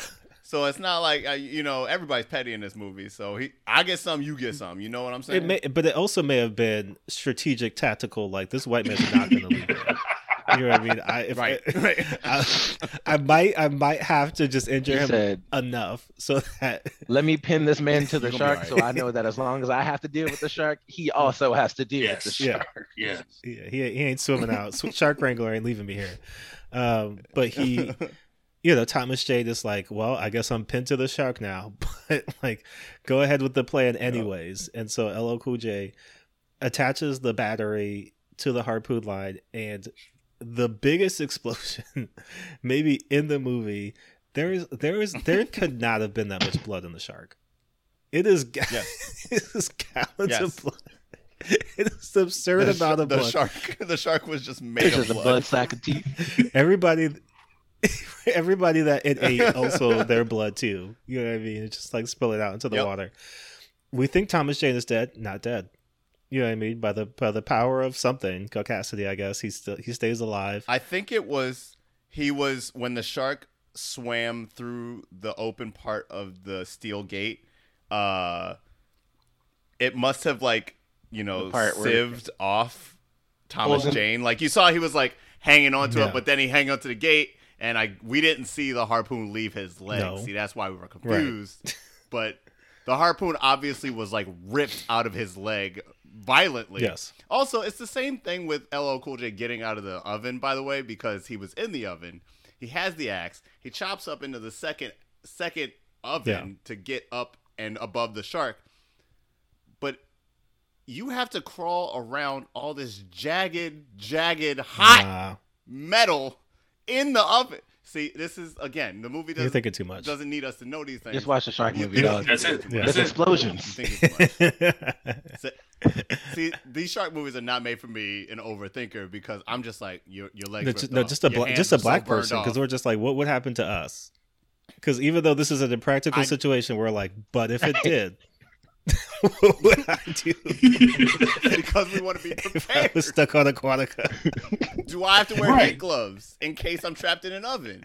Do I have to, learn how to walk with one leg in case? And this is why we always ask all questions for any hypothetical, because once again, we don't know what kind of situations white people gonna put us in. Right. We must cover all our bases. They had us niggas out on a sea island. Like a man-made sea island with genetically enhanced sharks. Somehow there were two of us there. Yeah. So the movie ends with the next shift. Get me on a commercial flight. The next shift of crew is coming in. Probably just like, the fuck is going on? So I'm not even gonna lie. This was my favorite part of the movie because like at the beginning when Sam Jack gets there, the week shift leaves. They're like, all right, bye, we'll see y'all next week, whatever. They leave, right? Whole movie happens. Then at the end, it's just Thomas Jane and LL leaning on this thing and this raft in the water, slowly sinking down. The next shift comes in, and they're waving their arms. And the movie has it framed as if they're like, oh, hey guys, yo, what happened? Like, we're coming to help you. But I'm like, every person on the boat is like, what the fuck happened to work? Why is everything on fire? What? I'm so confused. Am I out of work? Bro, I told my wife we was good. Like, do I get paid? Do I yeah. I was getting Aquatica I made her money. Quit her job. Like, what do I do now? Good. I just mortgaged my house. Do I still have health insurance? I slapped my last boss. What is going on? That's why I just laugh as they're just waving like, hey guys, how's it going? And I'm like, do you not see the destruction? Not a single person is like, not even just the destruction. Yeah. Excuse me. Because my thing is, I think LL made a strategic decision to make sure that Thomas Jane was alive, because of, imagine a black man on a burning facility housing undisclosed government activity. You know what I mean? Like, they would have taken him to a black site immediately and he would have been dead. Like, he's not getting all the way back on that boat. So like, he had to have Thomas Jane's insurance to tell these people that he is also good. Don't kill LL. But also LL 2 kills. 2 out of 3 kills. You know what I mean? So like, I think that he went from not being in the third act originally to 2 kills. Right. So I mean, he's not billed as the star of the movie, but he is the star and more of the hero than Thomas Jane, in my opinion. And then of course we get Deepest Bluest. That's where they close out a film. And then, really, any event, funeral, play that on. Let's talk about Deepest Bluest in depth, because at all their funerals they play Deepest as it lowers it. As it lowers like the 4 caskets like, into the ground. Her hat really was like a shark fin. Just 5 ceremonial hats caskets in Arlington. Deepest blue is my hat is like a shark's fin. Let's break the beat down. Is amazing. Deepest I'm not Bluest. gonna front the instrumental on that. I love the beat. Well, hold on a second, because here's the thing that I didn't notice until literally yesterday when I listened to the song. So typically when these things happen, right, it's one of two situations. It's a Will Smith situation where this is me in character rapping about what my character does in the movie, or it's a Ninja Turtles 1 situation where somebody just summarizes the events of the movie in a rap, right? LL Cool J is rapping from the perspective of the shark. Of the shark, yes. It's not about his character. It's not. No. It's kind of about the movie, but it's more about how the sharks are gonna fuck you up. And like, yep. It's like a shark diss track against humans, bro. It's cold on two levels because it's like, just the lyrics are literally just like, I'm gonna rip my teeth through, like looking for a human to rip my teeth through, and like it's just the violence in the lyrics is like that's super gangster. But then the other, if you think about it from the LL Cool J as a character in this movie, this man is rapping from the perspective of two things that he just murdered. Yeah. Like that's hard. Shit, yeah. He said, "I'm gonna tell you what they hard. were thinking right before I capped them." Like that's you can't do better than that. I mean, even more. I'm not saying like LL was like trying to be Nas, but like there's even a line in there where he says, "I ate your ancestors." That's my favorite line. You don't really want it. I ate your ancestors. The ocean is haunted. Oh. The ocean is haunted. Yo, he's talking about the diaspora. He is talking about the Middle Passage, bro. He is talking about that real. Speaking as the sharks from this film, he's not like just generally. He's like, no, you black dude, I ate your ancestors. They thought they was escaping. They was escaping something. It was life because I came. Like, bro. Oh god. Yeah. And then it's a rich text. There's two Titanic references, and this movie was filmed on the same set they filmed Titanic. So are you serious? Yeah. My God. So it's also meta in that. I forgot there was this one line in Deepest Bluest, which to this day just cracks me up. When LL says, "Struggling to flow with hemorrhages in your throat, getting the lap dance while I smash through your boat." Yo, the lap dance line had me crazy. I'm like, are you still a shark, nigga? Do y'all got like stripper sharks? The shark is swimming. God. And there's another cold shark underwater. No, because they also able to do the 90-degree joint. Like these, see, he was setting you up. He was telling you like these sharks are able to dance. That really is the greatest of all time. He really earned that title, and this song is just a testament to it. One of the many testaments. But like, look. The music video and crazy, right? Like he's in basically the set of the movie, or at least a replica of the set of the movie, and they might have had it for an extra day. Like then, for whatever reason, there's an orchestra around the tank, and then there's like ballerina dancers around him, but then he is like slowly transforming into a shark because he's got the contacts in that give him shark eyes, I guess. Shark vision. Yep, shark vision. Then he replicates the scene where Skarsgård gets thrown through the glass. He comes swimming up to it and then transforms into a shark. And then the video ends with, I don't think that was this a scene in the movie where it was not a scene in the movie. Okay, but like it was not a scene in the movie. They just I think they just took footage like that they didn't use for the film and just placed it in there. Because then Michael Rappaport, like everybody, it cuts to the movie, like all the crew of the film, like sitting down, like watching the video, I guess, on Aquatica, and Michael Rappaport is like, that guy's creepy. Ends. And it's like, yeah, he's a shark man. Like that's, I wouldn't trust that. That guy kind of looks like our chef. That's weird. But then, go ahead. Sorry. No. Go ahead.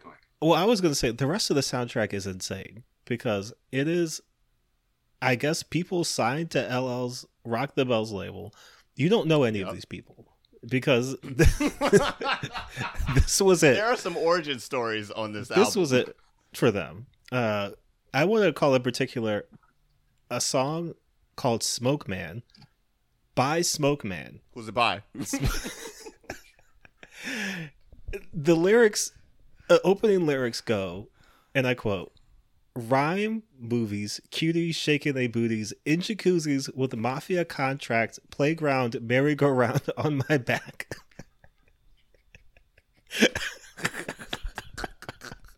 I read it back 3 times because I was like, you meant to say that? Like, this is how the song goes? And then the chorus, do you want to guess the chorus? It's Smoke Man. He just says Smoke Man. He just repeats Smoke Man. And it's so crazy because he is hyping himself up doing the ad-libs. And he's like, "No, Smoke Man, that's enough. Stop. Like, they ain't ready for this. You can't." Man, Smoke Man, you killed him. And I was like, and had a manic episode. And the producer was like, "Yeah, this is it. This is the one." Well, the thing about it, this is the prime your man's era, right? Of like, I have a crew. Mm-hmm. This is Yo from back in the day who like we went to school together. He's like, "Yo, you know I rap too." And I was like, "Cool. Great. Here's a record contract." Like, you are right. That literally is the apex of the hype man era. Bro. Beanie Siegel got a whole movie. Well, the thing about it is, like, it's not even because it's like, you know, so many of those crews were like, "All right, you know, here's like my friend, and here's this," and it was like, "Oh, this guy's all right," you know. But then there was always like the dregs of like, "Oh, here's clearly the guy who just kept like, asking." It would be like you know the main star or like the group, and then the group would have an offset group, and then of that offset group, it was just like all the dudes. It's like, you know, we kept you from doing some time or something, so it's like I owed you a favor, so like we put together some tracks, y'all can just do whatever on them. The spliff star to a Busta Rhymes, if you will. But it's even deeper than that because like so many of these crews and so many of these groups where it's just like, I have my own record label, right? So like I can sign whoever I want, I can do whatever I want, and you would think, just for, you know, the sake of your record label's reputation, that you would like get a ghostwriter or at least like do something to ensure that this is like, this ain't great, but it's passable. You know what I mean? Like, this is fine. This guy got up in here, called the track Smoke Man, just said Smoke Man as the chorus to the song. He knew he was doing something. He just knew. He knew he was doing something. I guess in his defense, like, I don't need to hire a ghostwriter in the era where people are buying No Limit tapes. Like, you know what I mean? Like, Silk the Shocker going platinum. I don't need to write anything. I'm good. That's true. the rest of the soundtrack is crazy because there's like 4 love songs on there. Which like, and it's why? Like, oh my god, nobody's in love in this movie. Or I guess maybe there's like hints of a love romance, but like nobody actually. It's rated R. There's no nudity. There's cursing. There's no nudity. But I think it's mostly just for the blood. Like, I think it's just for the sharks ripping people apart. It's a weak rated R. Yeah, I mean, like if it wasn't for the violence, I think it would have been PG-13. But like, for real, it's. But like, when you look at this soundtrack, though, you look at it, you automatically can tell where the money went. Because you got LL, who does 2 tracks, and in one of the tracks, Say What is actually on the first Violator album. On the Violator tape, yeah. Yeah, because like Say What is a dope song. Like Say What's dope. Like, like that was dope. But like, and then Cormega got a little bit of money because this is 1999. This is when people thought that Cormega was really going to be something. So you got Cormega and you got a young Carl Thomas, okay? Carl Thomas is on the hook or something, okay?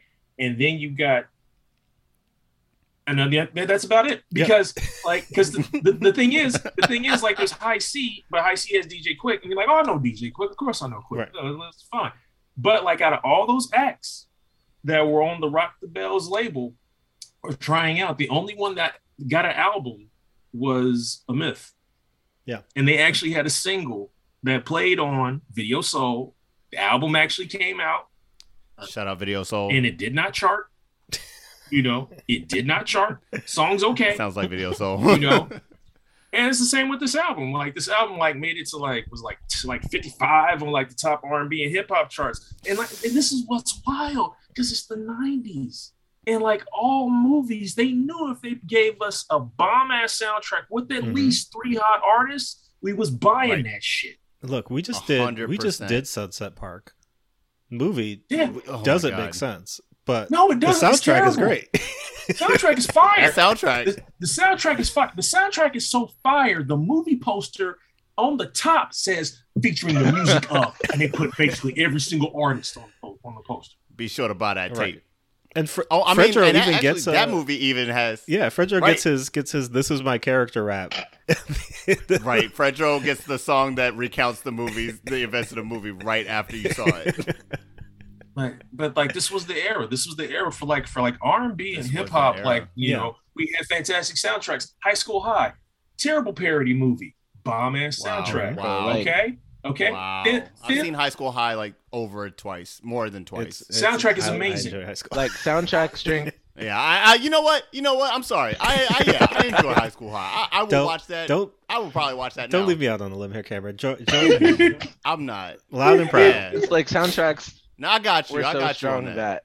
For literal decades, niggas were convinced that Space Jam was actually a good movie with good character development and acting because the soundtrack hit so hard. That soundtrack goes crazy. Yeah, that soundtrack almost brought America together. It's weird. And then it tore us apart. That was expected because on so many of these soundtracks, there is a Miami bass song just because. And this did not have one. And I was kind of like, that's interesting. No. I thought there would at least be one just random. Ran out of budget, man. I guess because the last song on the Inspired By soundtrack that LL Cool J did is just snippets of the score. Which is, by the way, an awful score. I'm sorry that the composer has to catch a stray like this, but this score is annoying and bad throughout. I mean, but you're watching. It's noticeable. You're watching sharks eat people, though, so it's kind of you get. I'd rather watch sharks eat people in silence, bro. You just want to hear the sounds. Turn up the sound. I want to hear the munching. Sharks smacking on. I want to hear that part. Yo, this movie had a ding when the shark turned the microwave on, man. This is not above this. No. This movie is not above that shit. So I want to hear some sharks talk. Delicious. Well, I think to kind of wrap things on the movie, I'm just wondering because they did 2 sequels, which I didn't see, T plus C 2 and 3, which came out now in 2018 and 20. So it wasn't even immediately after the movie. It was decades after the movie came out. They're like, what people love, Deep Blue Sea. Said, they're rebooting. Who in 2017 was you know what needs a sequel now? You know what we have the rights to for not a lot of money? Deep Blue Sea. Hey, and they can do the special effects for a lot cheaper now too. Yep. Hell yeah! 3 guys on the VFX team total. But I know, Shawn, you were kind of mentioning though that this was kind of the last of these kinds of movies because people talk about this kind of in the same breath as Fifth Element, and these other these big kind of action ensemble pictures that are we're not doing anything highbrow here. We're just here to have a good time and and I think the closest thing probably is Fast and Furious these days, just in terms of this is just dumb popcorn movie, come into the theater, turn your brain off, be entertained by whatever happens this time. Hollywood has been in a late stage capitalism phase for the last decade plus, where it's just we're too scared to try anything new.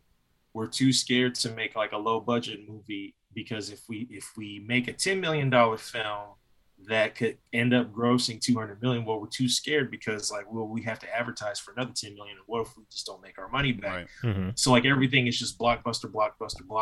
And the mid-tier, lower tier films are now okay. Well, we just have to put them somewhere else. We put them on Netflix, or we put them on another streaming service, and that's why you get what you get. But 99 is very experimental. Deep Blue Sea, which is literally Rennie Harlan trying to do Alien with sharks, $60 to $80 million budget, makes a lot of money. The Mummy. Yep. People missed Indiana Jones more than people understood they did. The Mummy was a massive success. The Mummy, if you look at it realistically, like, oh, there's no way this works. I fucking love that movie. Yeah, I love that. Yeah, because people missed that Indiana Jones style adventure, that rollicking adventure picture, and honestly, we're trying to make it now, but it's more like it's got to be Michael Bay's Ambulance, or it's got to be like these quick buddy flicks on Netflix, whatever The Rock and Kevin Hart are getting up to. God, can that stop? Can we put that and can we put an end to that now? Like if you go back and you look at the list of the movies in 1999, The Matrix is in there too. Okay, right. Like, and you go back and you look at like the top 100 films in 1999, and you're just like, wow, they wouldn't make that today. They wouldn't make that today. They wouldn't make that today. They wouldn't make that today. Because there's a lot of like just new stuff or something that's like, hey, you know what? Let's take you back to this time. This is a whole different thing. This is a new thing, but we're going to take you back a bit. See if we can get you to catch that feeling that you once had when you went to the movie theaters when you were little or whatever. They don't do and they just don't do that now. It's all tent poles. It's tent poles. Yep. And so I miss the risk. Because as the years went along, less risk, less chances on things. Like I like it when Hollywood takes risks because this gives people an opportunity to shine. I think Hollywood is still missing out on so much talent now because they don't take risks. Well, to that point, the last thing we're going to do, let's recast Deep Blue Sea for modern day. Yes. And then let's go. And then you got it. Who's doing the, not the new version of Deepest Bluest, but like who's getting the rap at the end of the movie. Right. So who is going to play? We need a Samuel L. Jackson, right? It could just be him again. If we really it can be Samuel L. Jackson. Sam again. Okay. He doesn't do too much physical stuff. He can get eaten the same Let's way. give him a motherfucker this time. So we'll keep. Yeah. Okay. Let's do what we got to do and give him the shark. The shark bites him, and he's just like motherfucker. Yes. And they drag him into the water. Okay. Who is Thomas J? We need nondescript white man of the moment, right? Who's kind of like believable enough, because this is kind of Thomas Jade's breakout role as Deep Blue Sea, where he gets a lot of that recognition. Is there any hey, you can always go get Garrett Hedlund. Sure. He he's sitting around somewhere. Like they did my boy dirty in Tron Legacy. I love that fucking movie. That movie's great. They really do be dusting him off. Yep. Like he was in Four Brothers. What's the Netflix movie? Oh yeah. No, the one with Ben Affleck and they're trying to get the money from the cocaine dealer's house, but the helicopter doesn't make it over the mountain. That movie, Triple Frontier. Yes. And he's in that, and he would be good here. Now, can I or give what's his name, Hawkeye, man? Oh, Jeremy Renner. Put Jeremy Renner in there. Could be in there. He's nondescript. Can I pitch possibly? Instead of Samuel L. Jackson, can we have Jamie Foxx? Does Jamie Foxx work as a? But we got to put a little gray in his beard like that. Well, they're kind of at the same place. It depends career-wise. It depends on which Jamie we're getting, because Jamie likes to do this thing where he flip-flops between giving us really strong and oh damn, I'm feeling this, and just it's a check, and I know this is it's a check type movie, but I don't want it's a check Jamie if he's gonna step in for Sam, because Sam gave us the performance. Well, Samuel L. Jackson, you could say his strongest quality as an actor is that he always knows the movie that he's in, and I think that's an underrated 1,000%. Quality for an actor, because I think certain people, not even don't know, what movie they're in sometimes, but they don't give, like you're saying, sometimes Jamie Foxx is just well, I know this movie isn't very good, so I'm just gonna, I'm here, I'm gonna do the thing, but Samuel Jackson though is just oh, snakes on the plane, okay. I got it. You got it. Here it is. You know what I mean? So I guess that's true. Yeah, we'd have to convince Jamie Foxx that this is something that's worth his time. Because if not, you're gonna get Jamie Foxx in Stealth. Yeah. All right. So we got Sam is back. Jeremy Renner is here. Who's filling out the rest of the cast? Because I mean, everybody else here is kind of like they're here. Well, we need LL Cool J. LL Cool J is, I think, the only last like relevant. Well, no, part. we have to recast him if we get in a tie-in, a movie tie-in What, song. so what rapper today is going to be? Yo, is it West Side? Is it West Side? It can't be West Side. No. He's not doing no movie. I would like to have him do the ad-libs for the explosion. One thing, boom, boom, boom, boom, I think, boom, boom. and not for the soundtrack, like the actual explosions in the film. Like anytime, Yeah, no, that's what I'm saying. Just dub those over with him. that would be amazing. I actually think it would be really cool if you got a really dope rapper. Like, because the thing about it is, like, you know, we've talked about Tifa's Blues and like laughed and stuff, but like as we discussed, it's kind of a dope song, even though it's hilarious. So I would love It's crazy. someone with like a crazy technical ability that could also deliver laughs. So like it'd be wild if like we recast that as like Jid, right? Like just have it in there. He's doing like triple time flows, but he's also just saying ridiculous stuff that it's just like, what did he really just say that? And it would be hilarious to see him interact with white people, I think. The thing about Deepest Blue is that I don't think we touched on enough is that like it at once is like the dumbest song, right? But also like LL Cool J is rapping. Like he believes he ate your ancestors.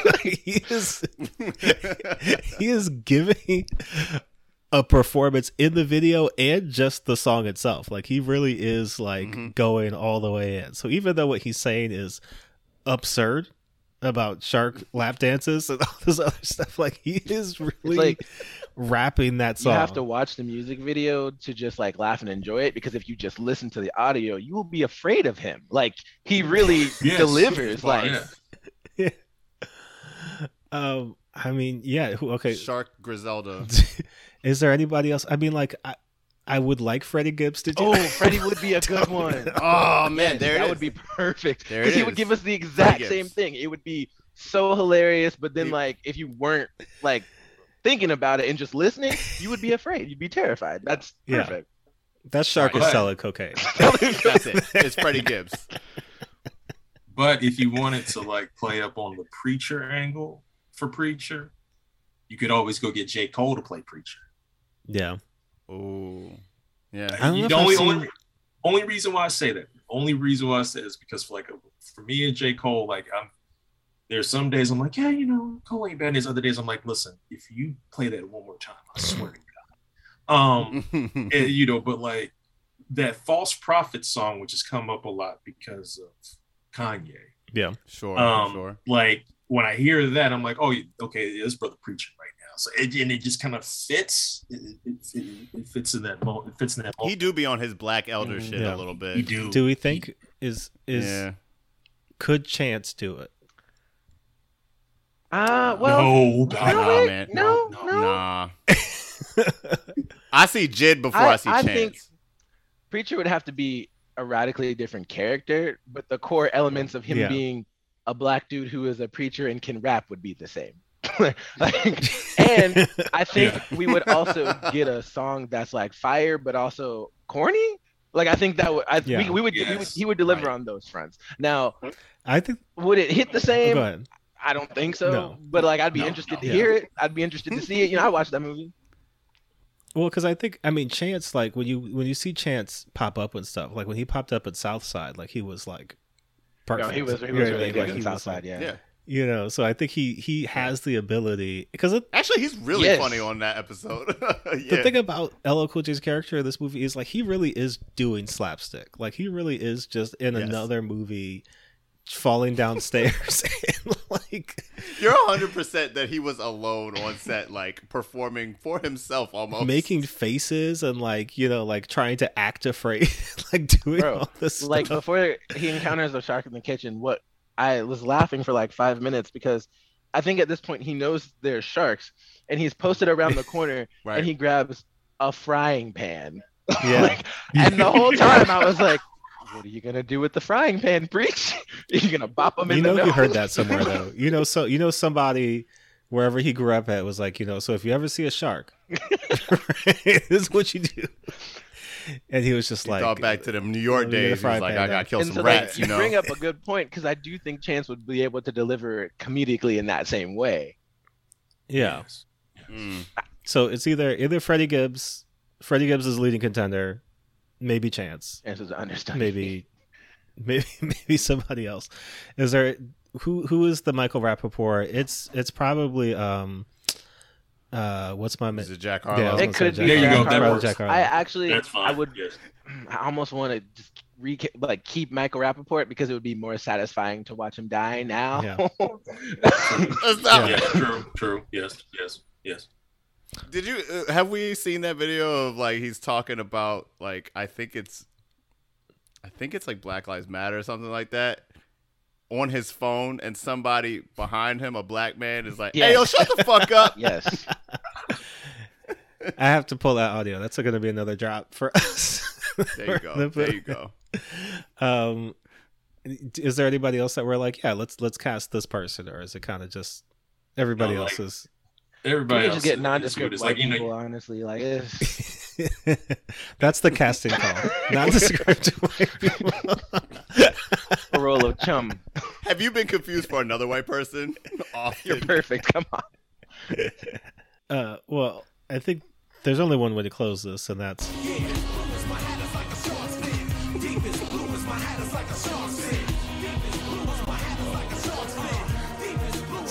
The rest of my weekend is just gonna be... You can't help it. Like, it's love the "You're all I need to get by" sample on that. By the way, well, see, the thing about that is great is they didn't actually sample it. They just had people singing something similar to it. But what are they saying? You're right. It's an interpolation. It's an interpolation. You are right. They're literally singing, like we're in a deep blue sea or something like that. Like that's all they're saying is like okay. Something to this extent of like we're in yes. a deep blue sea. Oh, okay. Don't sing the whole thing. We got to pay for it. You got to pay for it. Man, Warner Brothers ain't got this on the catalog no more. Well, if you haven't seen Deep Blue Sea, please watch this movie several times. Again, it's on Tubi for free. You can watch it. Get the family around the TV. Yeah, I hope you watch the video for Deepest Bluest as well several times, because it is incredible. And I'm gonna try to figure out everything I can about that music video, because I need to know. There's a behind the scenes for the. I mean, like you were saying, Shawn, though, like you can watch like the making of that video. So I do want to see what that was, because that's just one of those that you're just like, what are you thinking about when you're on set? It was such a time. It was such a time. MTV is making so much bank. They had a show making the video where you could see how a video is made, and then hey, we're going to premiere it here too. Like it was the time. We had the TRL payola stuff. It's just like, yo, this artist is terrible. Really is, yeah. How is this artist like still in the TRL top 10?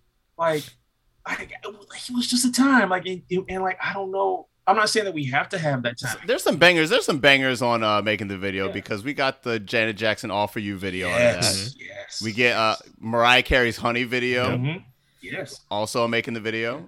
There's some bangers in there. Yeah. Imagine you're a Warner Brothers executive and you've paid LL Cool J however much money you have to make the soundtrack for Deep Blue Sea, and he sends you a single called "Deepest Bluest." Brackets. It's like a shark's fin. I love. He says it so many times. Not a single time is it explained. Right. You don't know what it means for your hat to be like a shark. Is it like fin? Is it streamlined in the water? Is it look like a dorsal fin? Does it help you? Because in the video, I think it's like a scully, but like, yeah, there's no explanation. We don't know. All that we know is that his hat is like a shark's fin. Right. And people are like, yeah. What kills me is that like to use that, because he's like, oh, we're doing Deep Blue Sea, okay, Deepest Bluest, and he's like, you know what? I'm gonna, for my old fans, for my old heads, I'm gonna go all the way back to my first singles, "Bad."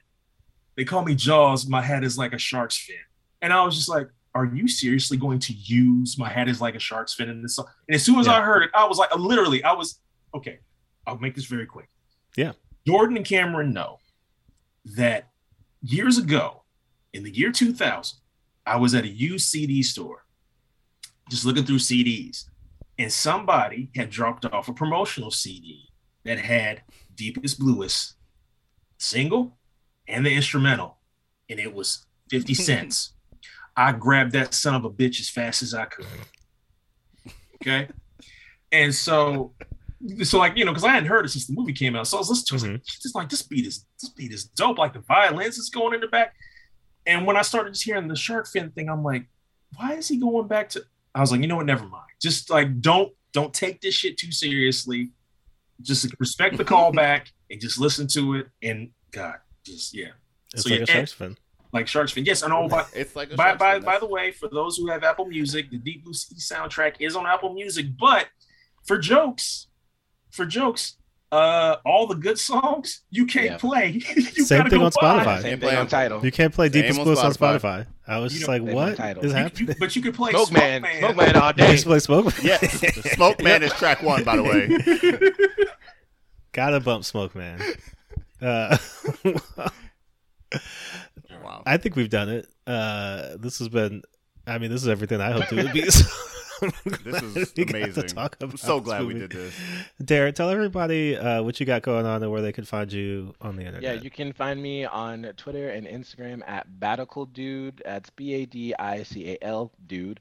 I got some stuff in the pipeline I can't really talk about right now. Also, you know, if you're ever in Texas, you might catch me at some mics. Maybe I'll talk to you if I'm feeling nice. And yeah, that's pretty much it.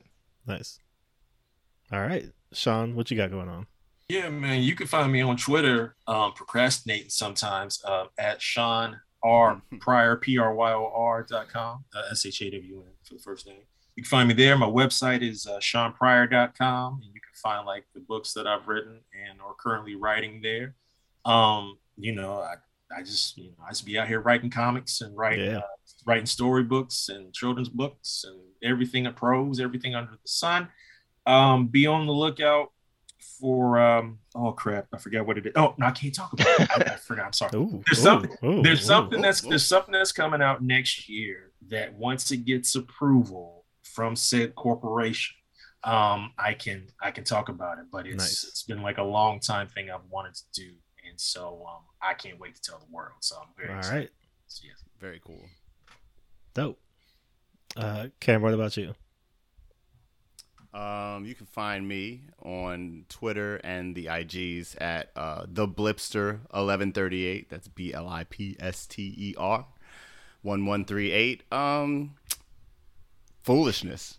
If you're following me on social media, enjoy the foolishness. All right. And I'm Jordan Clark. You can find me on Twitter, Instagram at JRSosa18, JRSOSA18. When this comes out, Samurai Sonia will be coming out the same week, so you can go ahead and get that wherever you get your comics. That's the last issue of that. Then we'll have more Red Sonja stuff coming out in December, and then certain things are in the works at other places, so fingers crossed for that. I'll hopefully be able to talk about that soon too. If you want to reach out to us, you can reach us at white_pod on Twitter, and then you can reach us at whitepeoplewon'tsaveyoupod@gmail.com if you want to send us your thoughts about Deep Blue Sea, your recollections, maybe who you would cast in the roles, or maybe if you want to send us some of your favorite black horror movies. Definitely would love to see that. There's a drop that I've been waiting to play that I haven't gotten to play yet, so I'll just play it now. We're going to figure out where we're going to put this in, but if you have drops, you can send it to us. This is one that I was like, I don't know where we're ever going to use this, but I just enjoy it. I'm every nigga, they're all in me. Ayo, I ain't mean it like that, baby. So, you know, stuff like that. Just Perfect. got some time. I'm kind of glad you played that. But we got to, you know how we got to go out, though. You know how we got to go out. Oh, okay. Well, look. We got to go out. Every time. On Deepest Bluest. We'll play this as the outro for the show. But, yeah, we'll be back next week with some White Savior film. But until then.